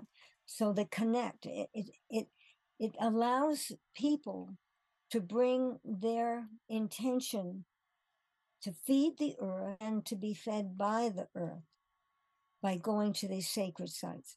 When you go to a sacred site, you leave there different. I mean, it's a whole other thing. Even if you think, oh, this is just tourism, once you leave there, something happens. You're different. And if you bring your heart to those places, then the earth is fed by you. And right now she's tired, so we need to bring her love. That's why we need to love the water that we get when we take a shower, because the water goes back into the earth and brings that love to Mother Earth. That's part of her system. So love the water, thank it. Thank your meals that you eat. Thank the water that you drink. All that. It's just so simple, but it's so empowering. It's really important, I think. Yeah. And Undoubtedly. dowsing is just a readout of, whether you use L rods or you can feel when you go to the grocery store. Do you use L rods? No. somebody's gonna say, what the hell are you doing? So you just stand there and say, isn't the highest good I buy that watermelon? If you pull toward it, it's a yes. If you pushed away, it's a no. Anybody watching might think you're drunk, but hey, that's dowsing. That's using your body as your tool. So it's all how are you getting what it is to be human and interacting with all life on the planet and the planet itself. So that's what sacred sites are about. It's a place for people to go and give their love to Mother Earth and to Father Sky and all of that. It's all there. I don't know if that answered your question, but Yeah, no, it definitely did. I mean, Buckminster Fuller, absolute, absolute amazing man. And looking into he his, was wonderful. so good. And like you can, what's great about those books is they have all those references where they were looking up, Yeah. getting their information, and so you could just date all that back. It's super fascinating. One thing I wanted It goes way to, back to the Sumerians. It goes way back to the Sumerians. If you can read that kind of language, the ancient languages, it's all there. It's all there, and it's in the ancient traditions of primitive, what we call primitive people. In Africa and in our Native Americans, they all know what they're doing. very Yeah. much so, very, very, very, very much so. And Yeah.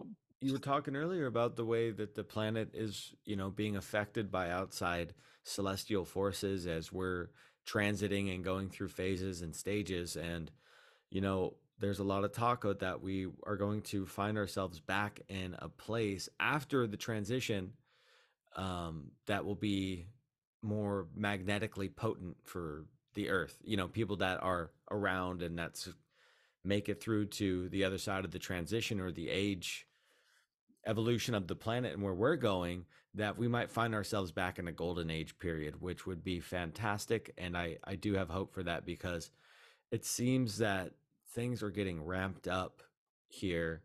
I mean, things are always ramped Yeah. up, you know, on the political level or whatever, but it feels like we definitely might be seeing the tail end of a transition, and there will be a bloomage on the other Yeah. side.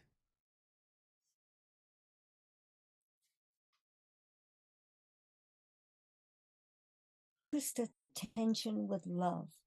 And that's what dowsing is, an openness. It's a willingness to get whatever answer you get. It's an open heart. And that is so powerful. And you focus very razor sharp on whatever the question is that you have. So Mhm. you're practicing focused attention with love. It's the most powerful tool that human beings have. And that's why ETs were, you know, stealing people and animals and stuff. They don't have, all of them don't have the love vibration, but humans have it and they want it. And they don't know whether we get it from the planet or we bring it to the planet. Mhm. They don't know. And I don't know either, but that's what we've got and that's what we need to use. Wow. So and Dad helps with that. Yeah. I have a lot. There's a lot of interesting, weird type of things I wanted to tie into that, just to say, because I am watching this show. Sometimes I like to indulge myself on some television when I want to just turn off after working all day. And there's a great series called True Blood, which is about a romanticized, series on vampires, and this kind of broader understand. I think the show really encapsulates this like understanding of, if we lived with these supernatural creatures here and they were just a part of everyday life. Point being of that is, they're these vampires in the show, they can live forever because they have, the blood is goes through, but they don't have a heartbeat themselves. And so that's why they live in, they can't be out in the sunlight and things. But the main character in the show falls in love with a human because of their deeper ability of having emotions and that heartbeat that they do actually have. So it's a love show between a vampire and a non-vampire, which is fascinating. But thinking about, what we're saying is, if there's potential contact with outside forces and they want our heartbeat, that could kind of be interpreted as, what a vampire could be, but that was, like I said, like kind of fringe. I wanted to talk to you Yeah, about your other section on another your. Oh, go connection. ahead. Go ahead. Oh yeah, there's another connection, and that is when you talk about the blood. Adrenochrome is when people scare a child to death and then drink the blood. That's Mhm. called adrenochrome. Mhm. And it keeps them from getting old. They Mhm. have no wrinkles. That's what a vampire is. Someone who drinks the blood. And so adrenochrome is the 20th century term for vampire.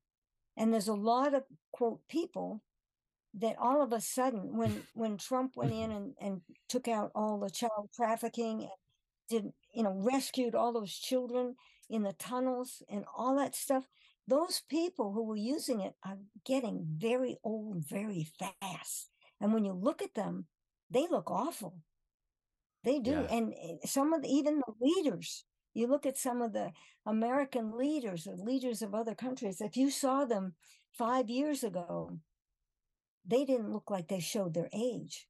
But you look at them now, they can't get the adrenochrome, which kept them young. So things that go on in this planet are, I mean, it sounds like fiction. It sounds like some wild story, but you can see it.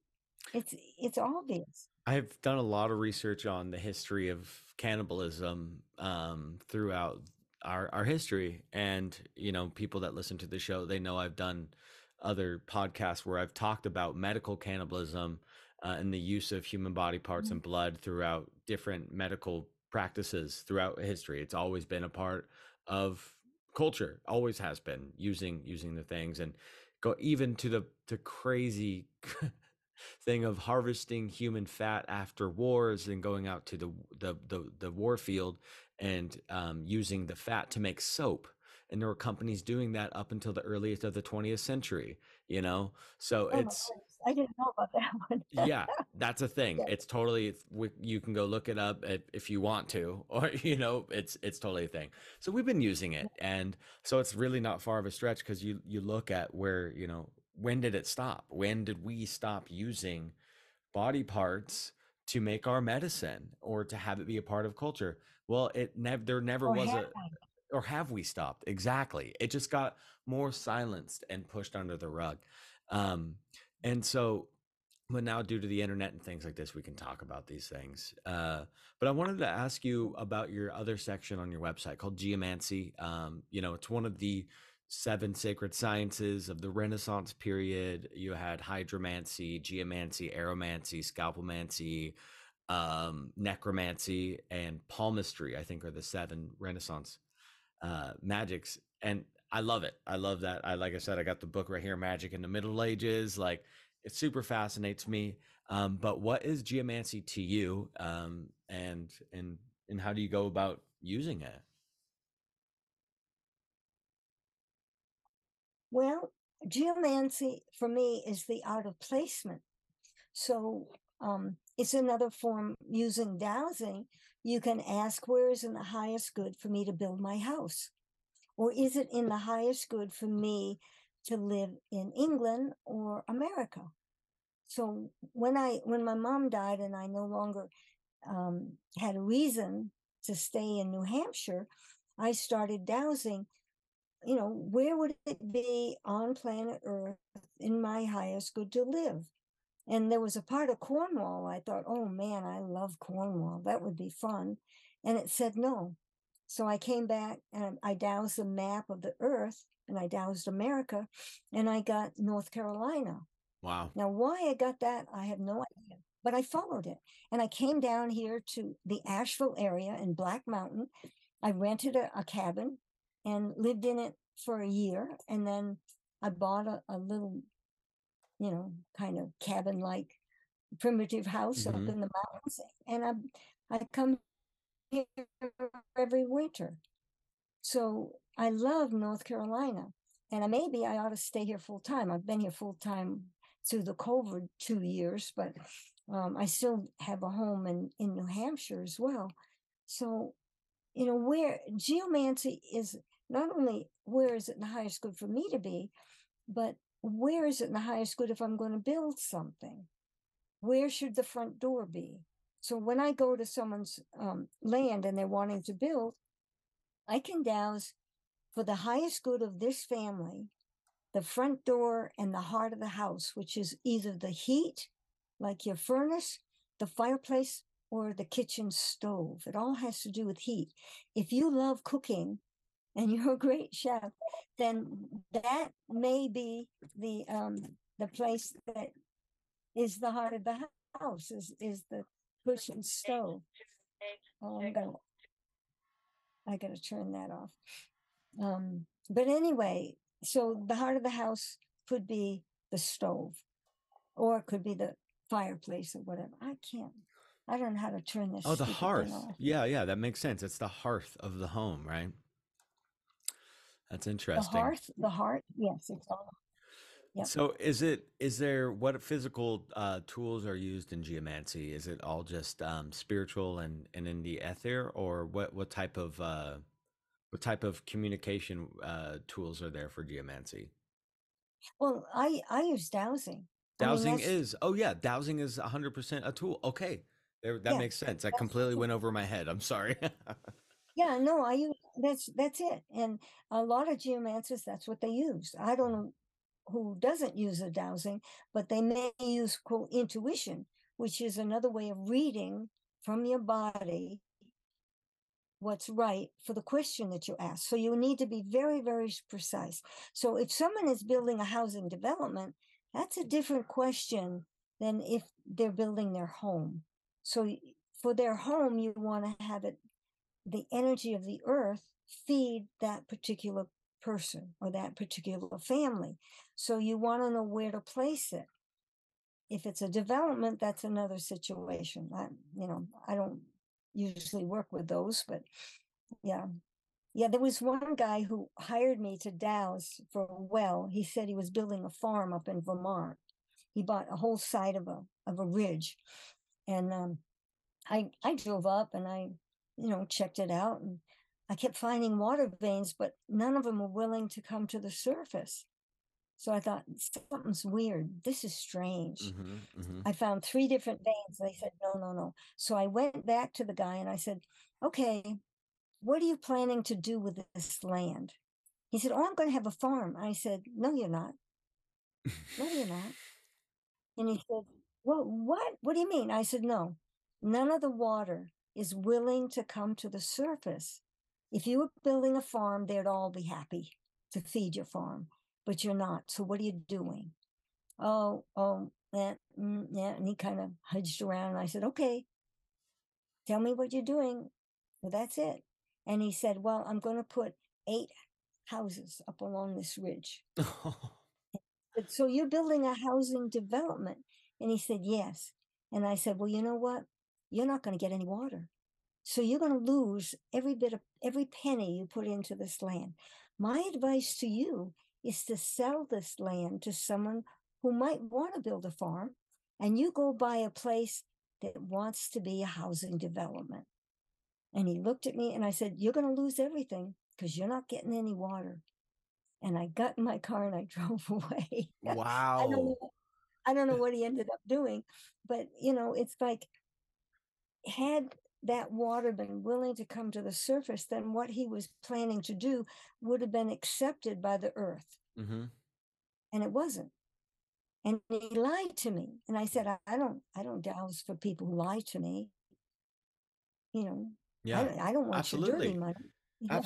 Absolutely. No, I was reading on dowsing and some historical text because trying to find, the use of it, and it goes, like we were talking about earlier, it goes all the way back. Moses definitely was a dowser. He had dowsing tools, the staffs, the rods, Egyptians, even potential the ankh, right? The rod and the staff will, support you. Yeah, that's true. That's all dowsing tools. Absolutely. And where was I going with that? Detective work. So I was some of the stories I was reading about it is what they would do is they would actually try to use dowsing rods to find a murderer in a room of victims, Right. Yep. Well, one of the things that I was taught by someone who worked with police, he was an old-time dowser, never, ever, ever douse and go tell the police you know who did it. Because if they didn't ask you to douse, you're going to know too much information not to have been the one who did it. So automatic suspect. Top of the list suspect because you know too much. So only douse when they ask you to do it. You can volunteer, tell them you're a dowser and you're willing to try to help with this. If they take you up, go do it. But if they say no, don't do it. No, you're going to know too much, and only the person who did it could know that much. That's hilarious, but also great advice. Yeah, be careful. I'm surprised there hasn't been with all the detective and cop shows that people love to watch that have been famous for, decades now. Like I'm surprised there's not a dowsing 5-0, like like they have like psychic shows where they do psychic stuff, but there's never been a specific dowser, and I think there's something to that because dowsing is still used in the higher echelons of magic and geomancy, and these things are kind of hidden. But I wanted to talk to you. I have like 3 main questions as we're starting our descent here. So one, the shape of your dowsing tool there that I saw looked almost like a chestnut or a nut.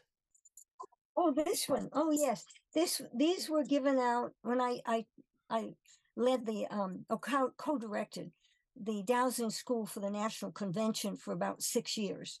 And one of the old dowsers would make these and give them to the school, so that these were the dowsing, they were nuts, like an acorn. It's just he carved them, and they were Yeah, what we gave to anyone who took the dowsing school from the National Convention. I So love that, that. yeah, that's where I got this one. But you can douse with anything. This is just a blue crystal. It doesn't matter. My mom was at a party, and she reached in her pocket to get her pendulum to douse for someone, Hmm. and she didn't bring it. So she reached over and took a wet tea bag and doused with that. Yeah. Oh, reading So tea leaves. That's a whole other meaning to reading tea it's leaves. another whole thing too, but she just used, because the weight of the water in the tea bag made it possible to use it as a dowsing tool. So it doesn't have to be fancy. Hmm. It's not that. You can, these are L rods. Oh They're yeah, L rods. that's more of what I visualize with the dowsing rod right there. Yeah, yeah. Now, they're very special. You see, the widths to the length to the end, and then no, I cut them the length that fits in my pocketbook. It's not sacred geometry. It could be, but I don't. The big long ones that go out, another 6 inches, they're too long for me. I can't lug them around. So these are the ones I use. Wow. Do you Yeah. custom made those, or you bought them and then Oh, I make cut them to the one that you wanted size? I make them. You can get a brazing rod. This is bronze, but you can get metal, any kind of metal Do brazing you rods, or sell you can. do you sell rods and tools? I have been, but I've been having trouble getting enough materials. The latest one I had to get for the handles is now aluminum, because I can't get the copper. Oh no. It's gone way off the charts. I would have Yeah. to charge $40 for a set, Mhm. and it's crazy. So I charge 15. You know, Oh, it's I'm gonna be grabbing a couple pairs from you then. Absolutely. okay. Yeah, The one I just got the materials. I just got the materials to build the ones with aluminum handles, but they're all anything that allows it to move. You can make them out of coat hangers, and then use an old ballpoint pen that ran out ah, of ink. Just take that apart, and you've got the handle, and then just slide it in, bend it, make sure it's straight and the end, so it won't fall off, and you got your rods. that's beautiful. You know, what's funny is like they're L rods, and so that reminds me of L, the sacred letter L. L That's is right. the angle, the shape to love, like we're talking about the heartbeat of love, the labyrinth, Yeah. and it's beautiful symbology right there. That's it. I'm going to definitely be getting a pair from you because after the season of California, I'm going to be finishing up on the farm here, and then I'm driving to Florida to where I have Oh, family down in Florida, and I'm going to be working on their gator farm and fan boat company. I'm going to be doing bog rides, but I want to have a where are they pair located? down Florida. at Kissimmee, Kiss me, kiss me. south of Orlando. Oh, okay. Yeah. Oh, Yeah, so it's I mean basically Kissimmee is just almost like a suburb of Orlando. It's maybe 20 minutes it's away. on the coast, though, isn't it? It's closer to the coast.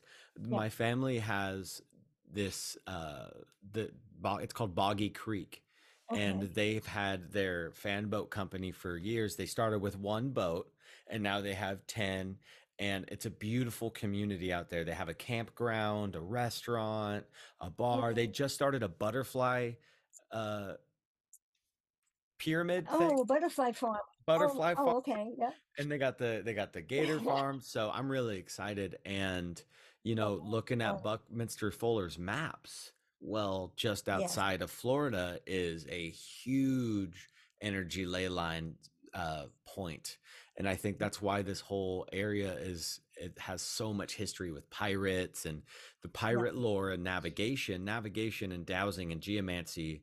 So navigation on boat, and what people need to understand is that there was all of the magic intertwined into navigating the waters.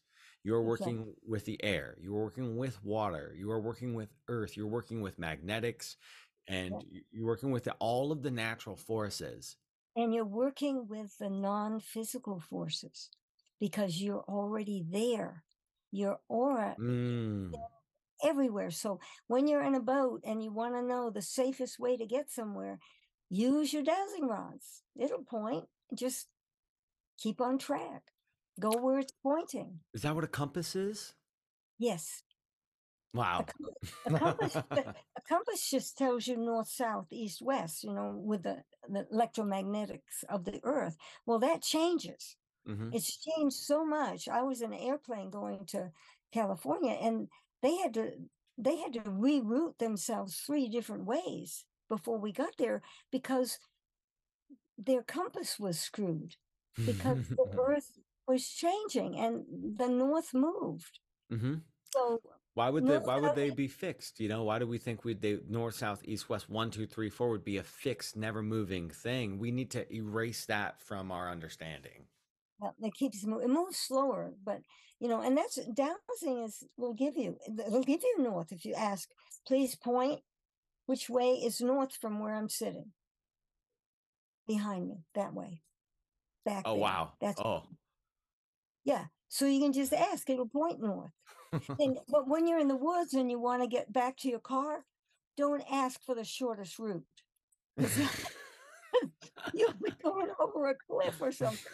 Ask for the safest route back to your car, and then it'll lead you around the drop offs and the lakes. You can't walk across water easily.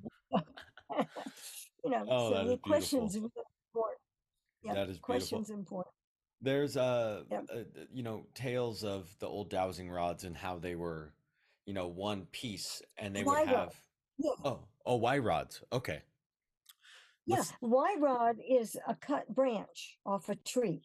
That's what my grandpa used. But I don't use them because I don't like cutting off all these branches. It has to be flexible, and it has to be. It can't be an old dried out stick. It has to be so that it bends. So you hold it and you put pressure on it, and then the end of it can bob up and down real fast. So you hold it and you turn, and when you get your yes, it'll point down where the water is. If you're asking for water, if you're holding it under pressure and you turn around this way and you want to know which is the fastest route to the kitchen, so you go like that, and all of a sudden it drops down. That's it. Wow. That's the way you go. Yeah. And there's no handles or anything. It's just in your hands. It's just a. Yeah. You take. It's a stem, and it's got 2 branches that coming off that stem. So it's the end of the thing where it has these branches, and you grab the branches and the end is still sticking out, and of course you cut it off, so it's like 6 or 8 inches, and you hold that, and the branches come out this way, but you want to put them under pressure, so you turn them outward, and you can feel, and then this point on the end, the branch itself, the stick, it's flexible because it's under that pressure that you've turned your hands out and you put the pressure on it. Was there a more traditional type of tree that was used, or is there a more traditional type of wood that was used? It could be apple, or what was the other one that Grandpa used? It had to be flexible. If you use pine, it'll break. Mm-hmm. So certain trees, you don't want to use their branches, but apple trees work real good. They're real flexible. Yeah. Wow. That's what Grandpa liked, the apple. That's so cool. That gives a whole other piece of history to the apple, or the Johnny Appleseed story, because he was like supposedly planting all these apple trees, all these places, and that could be another hint to dowsing or ancient, some sort of crypt. The Freemasons and all of those like secret societies that came over here and tried to start America were into dowsing, undoubtedly, and into these different magical practices. So they were hidden throughout different cryptic stories or ciphers and things like that, and that stuff fascinates me. I wanted to Yeah. talk to you about the magnets and dowsing. Is there any like practices that that use magnets or magnetite or stones? I know you and you're building your labyrinth to use stones, but I didn't know if there's something correlation to the minerals that you I use. I don't. I haven't. I think that's um I think that's too complicated. Mm-hmm.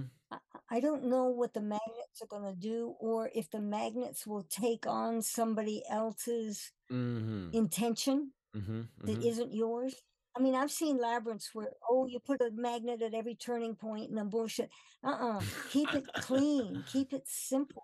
I mean, Okay. it's just like in dowsing. The cleaner, the simpler, the more exacting your question, the better the answers you get.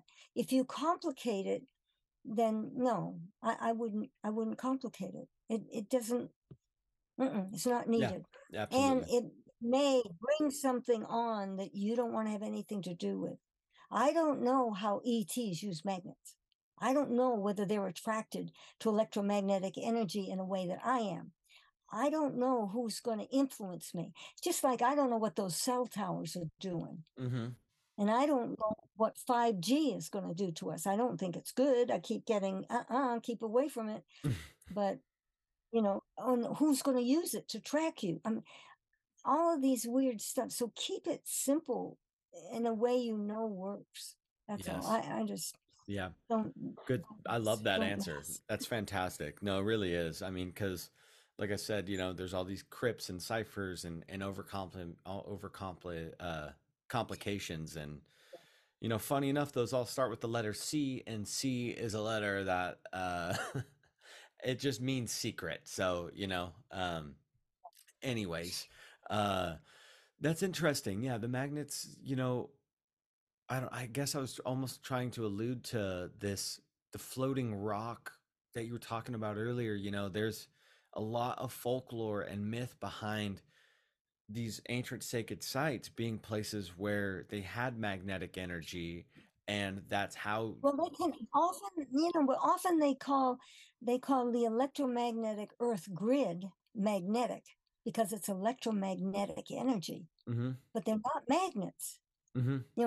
Those stones are granite, and granite is not a magnet, Mm-hmm. but they're on the electromagnetic energy of the Earth. So they complicate what magnet is or an electromagnetic is Uh-huh. and how it's being used. The ancients knew how to use the Earth energies. Mm-hmm. I Very don't know much. whether they called it electromagnetic or what they called it. I don't Oh, care. for sure. They Yeah. knew how to use it, and they wrote it.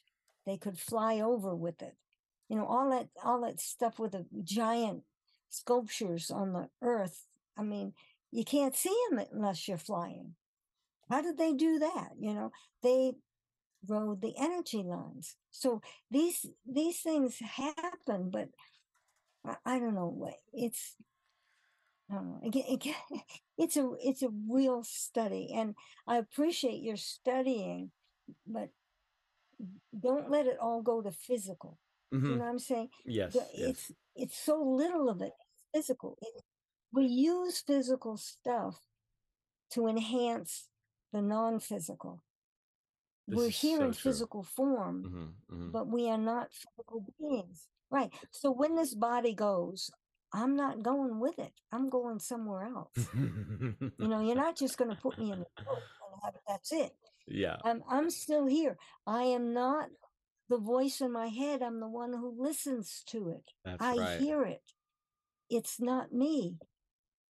So all of that intelligence, all of that we learn in school and we learn from each other and we discover by exploring everything. I mean, that's curiosity. That's what we're here for, is to learn and explore and get excited and discover all these things and bring a love to the whole process. I think that's our job. So if you're not enjoying it, you're not bringing love to it, don't do it. you know and if you're not learning from it and getting curious and having fun, don't do it. Yeah. You see, Yeah. unless you knew it. couple extra dollars or something, but no. I mean, then call in, then you call in to Michael and you say, hey, douse with your angels, right? And talk to those higher entities.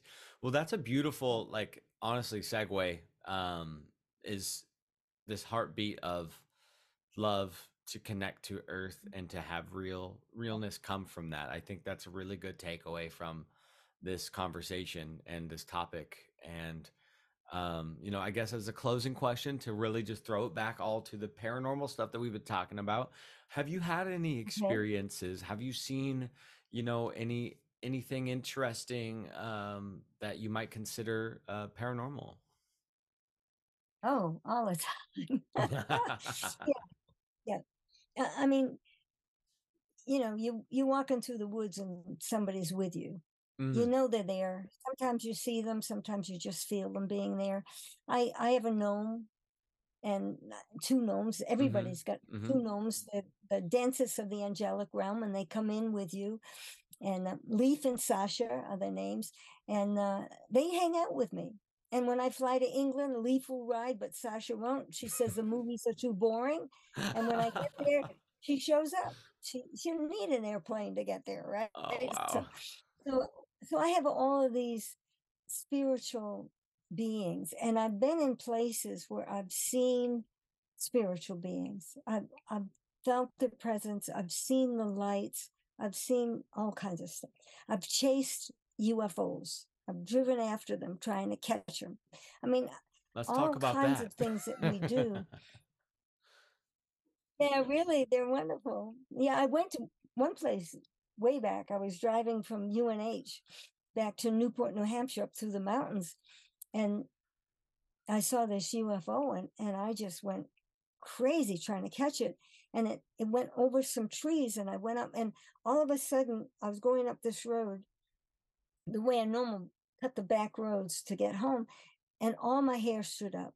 Oh. I just went like this, and I got scared, and I drove home, and I woke up in the morning, like I could hardly sleep, and I got, just daylight. I got in my car and I drove back down that road to see what it was, and there was a turning, a little like a dirt tractor thing, and I stopped and I walked into a big open field, and there was a burn mark, huge burn mark where the UFO had been sitting. And that's what I felt. And I got terrified. My spirits all said, don't go there. And they scared me. They made my hair stand up so I wouldn't go explore what was going on over there, because I wasn't supposed to be near those ETs. But I saw where it had landed, because it burnt a mark in the hay, in the, squished the grass Mhm. down, and it was a It's a big round common that's circle. a So common thing, and when people find where UFOs have landed, there's generally some sort of like burn mark or scorch mark of sorts. yeah, Super it's fascinating. big. Wow. And then I was going to a poetry reading at UNH, and I was driving there, and there was a cigar-shaped UFO flying just above the trees down Main Street of Durham, New Hampshire. So I'm driving down, following it, and I had a friend with me. And I said, "Wow!" And so I chased it, and it went off the back roads, and I knew the roads because my sister lived back there. So I went speeding down these roads, about 55, 60 miles an hour on a road you shouldn't go 30, and trying to catch up with it. And I got to within 2 car lengths of it. And my friend freaked out. She said she was going to open the door and jump out. Well, that would have killed her. So I stopped, and it just kept going. We went back to the poetry reading. Everybody at the poetry reading had seen it. Whoa. So everybody knew that it had gone over. So, so verification, yeah, Yeah. all these, yeah, Oh yeah. wow. Are you there's another Marty Kane on the internet that is like associated with poetry and uh does his Really? yeah, I didn't know if that was you or not. It's let me see. Uh yeah, the Rural Avant-Garde Mapping Contemporary US Poetry Collectives Outside the Metropolis. and No. it's got martykane.com, Ithaca, New York, Marty Kane curriculum. It's, But it's a man, actually. oh, yeah. Short for Martin, probably. Yeah, and so it was just funny because I was going to ask you, because it was almost kind of talking about ancient maps and history of maps, which is almost kind of correspondent to dowsing and ley lines and earth and geomancy. And then you just brought up the poetry things now, and I was like, I was gonna ask her if she's the Marty Kane that I was reading about, because, but no, that's that right there. I just want to say, I've been wrapping my head around archetypes, understand like the Right. celestial code, the cosmic code of names, and somehow how subconsciously we fulfill these roles that almost have a homage to what our name is. And now when I think about your name and I think about Kane, right? I think about a dowsing rod, I think about a staff, I think about a cane, or and a Marty, I think about a mark, I think about marching, I think about almost marching around and marking with a cane and dowsing, and so then I find that you are do that, and then this other Marty Kane that is someone completely unrelated is looking up ancient Right. maps and and tracking these ancient navigators, and I'm like, that's like a name archetype. So it fits right into this thing I'm seeing while doing research, that there's some sort of role being filled that we Now there's another connection. I'm not good with words. I speak well, but I don't write well. I mean, I've written, but that's not my forte. I'm a visual artist, so I do drawings, paintings, and sculptures. He's a poet, so he does creative work as well. So maybe the Marty Kane has something to do with being creative, creating Yes. music, making something visible for other people to see that they wouldn't see without you. And that's what poetry does. I have a real dear friend, Stephen Ratina, from Cambridge or Boston area, and in Massachusetts, and he's an incredible poet. And we used to do projects together, so he'd do the poetry and I'd do the art, and we did all kinds of stuff together. So Wow. So that maybe it has to do with creativity. I don't know. I've never put my name in those terms, like it designates something. But with this other person with the same name, and he's doing creative work, it's curious. And he's curious about the ancient maps and stuff. So it goes back to Cain and Abel, what happened in the early days. Yeah, who knows?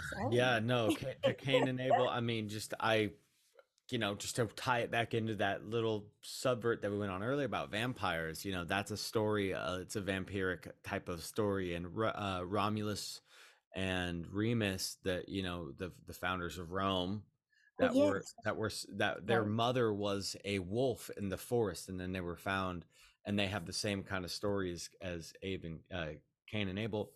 It's like there's this battle between the vampires or the cannibals or the werewolves, and then to us with the heartbeat, and it's like this, but it's almost hermetic in the sense that they need each other for that balance, and that it will always be there, that there is like this type of like sucking energy, and there's a type of fulfilling energy, and together, when they come together, they create the existence and reality in that toroid that is there. And so like it's like, we got to fight the bad guys, we got to do this, and the bad guys are like, we got to conquer these these wimps or whatever, and it's just like, and it's always going on, and nobody ever wins. They don't win, we don't win. It's the existence between the two that is needed and necessary to make the reality somehow. So I don't know. It's mind-blowing. I don't know. It is mind-blowing. It's like day and night. It's like black and white. It's like contrast. We need some kind of contrast to keep growing. Maybe that's what it's about.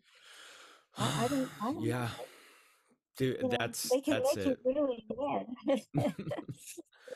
Oh, Yeah, geez. yeah. Wow. Well, I love this. Thank you Okay, so so much. I gotta meet you. So where you're gonna be in Florida, right? Yes. My sister's in a um, elderly support home in Hmm. Leesburg, Florida, and she has a trailer that we both own in Leesburg. So I go down Leesburg. there. Yeah, Leesburg is sort of north in the middle of the state, and it's in the water district, water, whatever it is, Hmm. and it's north of what's that big city that you mentioned? Orlando. Orlando. It's north of Orlando by about an hour and a half, maybe. Oh, Yeah. nice. There's Yep. so much history in Florida. After I went there for my Oh, first time, I, growing up on the West Coast, you hear all these stories about Florida, and it's got all so on and so forth. It has all these, negative connotations around it for whatever reason. And yeah. I hadn't been there until this last year. I went to go finally visit some family, and the Mhm. second that I touched down, this it was automatic. I felt that it was a very special place, not outside of all the money and the Disney worlds and all that. The land itself was incredibly special, and the humidity, I Yeah. actually thoroughly enjoyed the humidity. I was like, I don't mind water. This is great. I like water, so I get water. This is amazing. And we know that water and energies and the elementals, are able to flow throughout, and it's a denser energy. It's really interesting. But North Carolina is another very fascinating place. I have family that grew up outside of oy, oy, oy, oy. Raleigh. Raleigh, Yeah. Raleigh, right. Hmm. So Yeah, I've been, that's not far from Black Mountain. That's about an hour drive. It's not bad. But I, it's on the flat. Raleigh's more on the flat country, and Black Mountain is in the mountains. oh, wow. So my Way up house is there. up a dirt road. It's 4 miles up a dirt road on the mountainside. Yeah. Seems Yeah, like you got it's some good wonderful. internet though. That's okay. Oh yeah, I can see the tower. That's the only reason I get it. Other people on the back side of the mountain don't get it. Oh, wow. Yeah, they doused you out pretty well on that. That's good. I get directed, I let yeah, Michael says buy that house, right? Did Yeah. you use, yeah, of course you use dowsing to find your house. Yep. Do you love it? Do you love your home? Oh yeah, it's wonderful. There's a lot of new people moving up, and I'm not so sure because they're not friendly. And they'll drive by. We had a little tiny dirt road. You Hmm. have to pass each other in specific places because it's too narrow. And if you go off it, you drop down 200 feet, right? So we're in the mountains, and they don't even wave when they go by. I mean, they're not part of wanting to be a community. Yeah. So I'm not sure how long I'm gonna live here. I don't know. We'll How see. it's so cool to see someone of your age and valor to be able to just be like, you know what? I'm not gonna be here forever. Who knows how long I'll be here? I might, move somewhere else. That's Yeah. Right. is rooted in a lot of people that they cannot leave because they have all these responsibilities. I don't condone that. People can do whatever they want. I absolutely find that okay, but the freedom of letting yourself live to the energies and be able to move freely is so important. And don't feel locked down. Don't feel like you can't go anywhere. You need to go and travel and have these experiences in order to be able to find more of yourself and to feel more of yourself and to find out the Well, true answers and optimization. that's right. And if you're an earth being, anywhere on the earth is okay. So you choose where on the earth you want to be. You're That's an so earth true. being, right? Yes, Yeah, yes. yeah. Oh goodness. Well, do you want to Listen, let the good people know where they can find oh, yes. you, plug any of your books, your works, and any final messages for our listeners here? Yeah. Well, my ladies' notes housing is everything you need to know and real simple. So it's straightforward. It's like $15, I guess. It's a book, but Hmm. it's not. It's all paper. It's cheap. but Ladies' good. Notes on Dowsing. Get that Right. book. Have it in your workhouse, because it's a simple document explaining on how to use these energies, which we all need. Yep. How to make your own tools, how to use them, what to look out for. It's just thorough, but simple. It's just straightforward. And I sell it.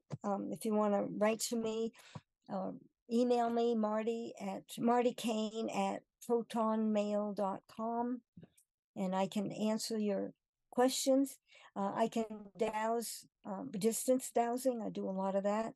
I don't do well dowsing at a distance because it needs to be precise. But if you want me to double check someone who's dowsed for you, that's good. Yeah. Awesome. Well, those all sound like amazing things. And I know we have listeners in that part of the country. So if you guys are over there in North Carolina, in that area, then try to contact Marty and see if you can learn some of these great skills, because it's something that we need to, as a community, keep Well, spreading. we have a local dowsing group, the Appalachian Dowsers, and so we haven't been meeting. We have picnics that we meet at, but we haven't been having our monthly meetings because of COVID. But we're going to eventually start back again. But they have a good website.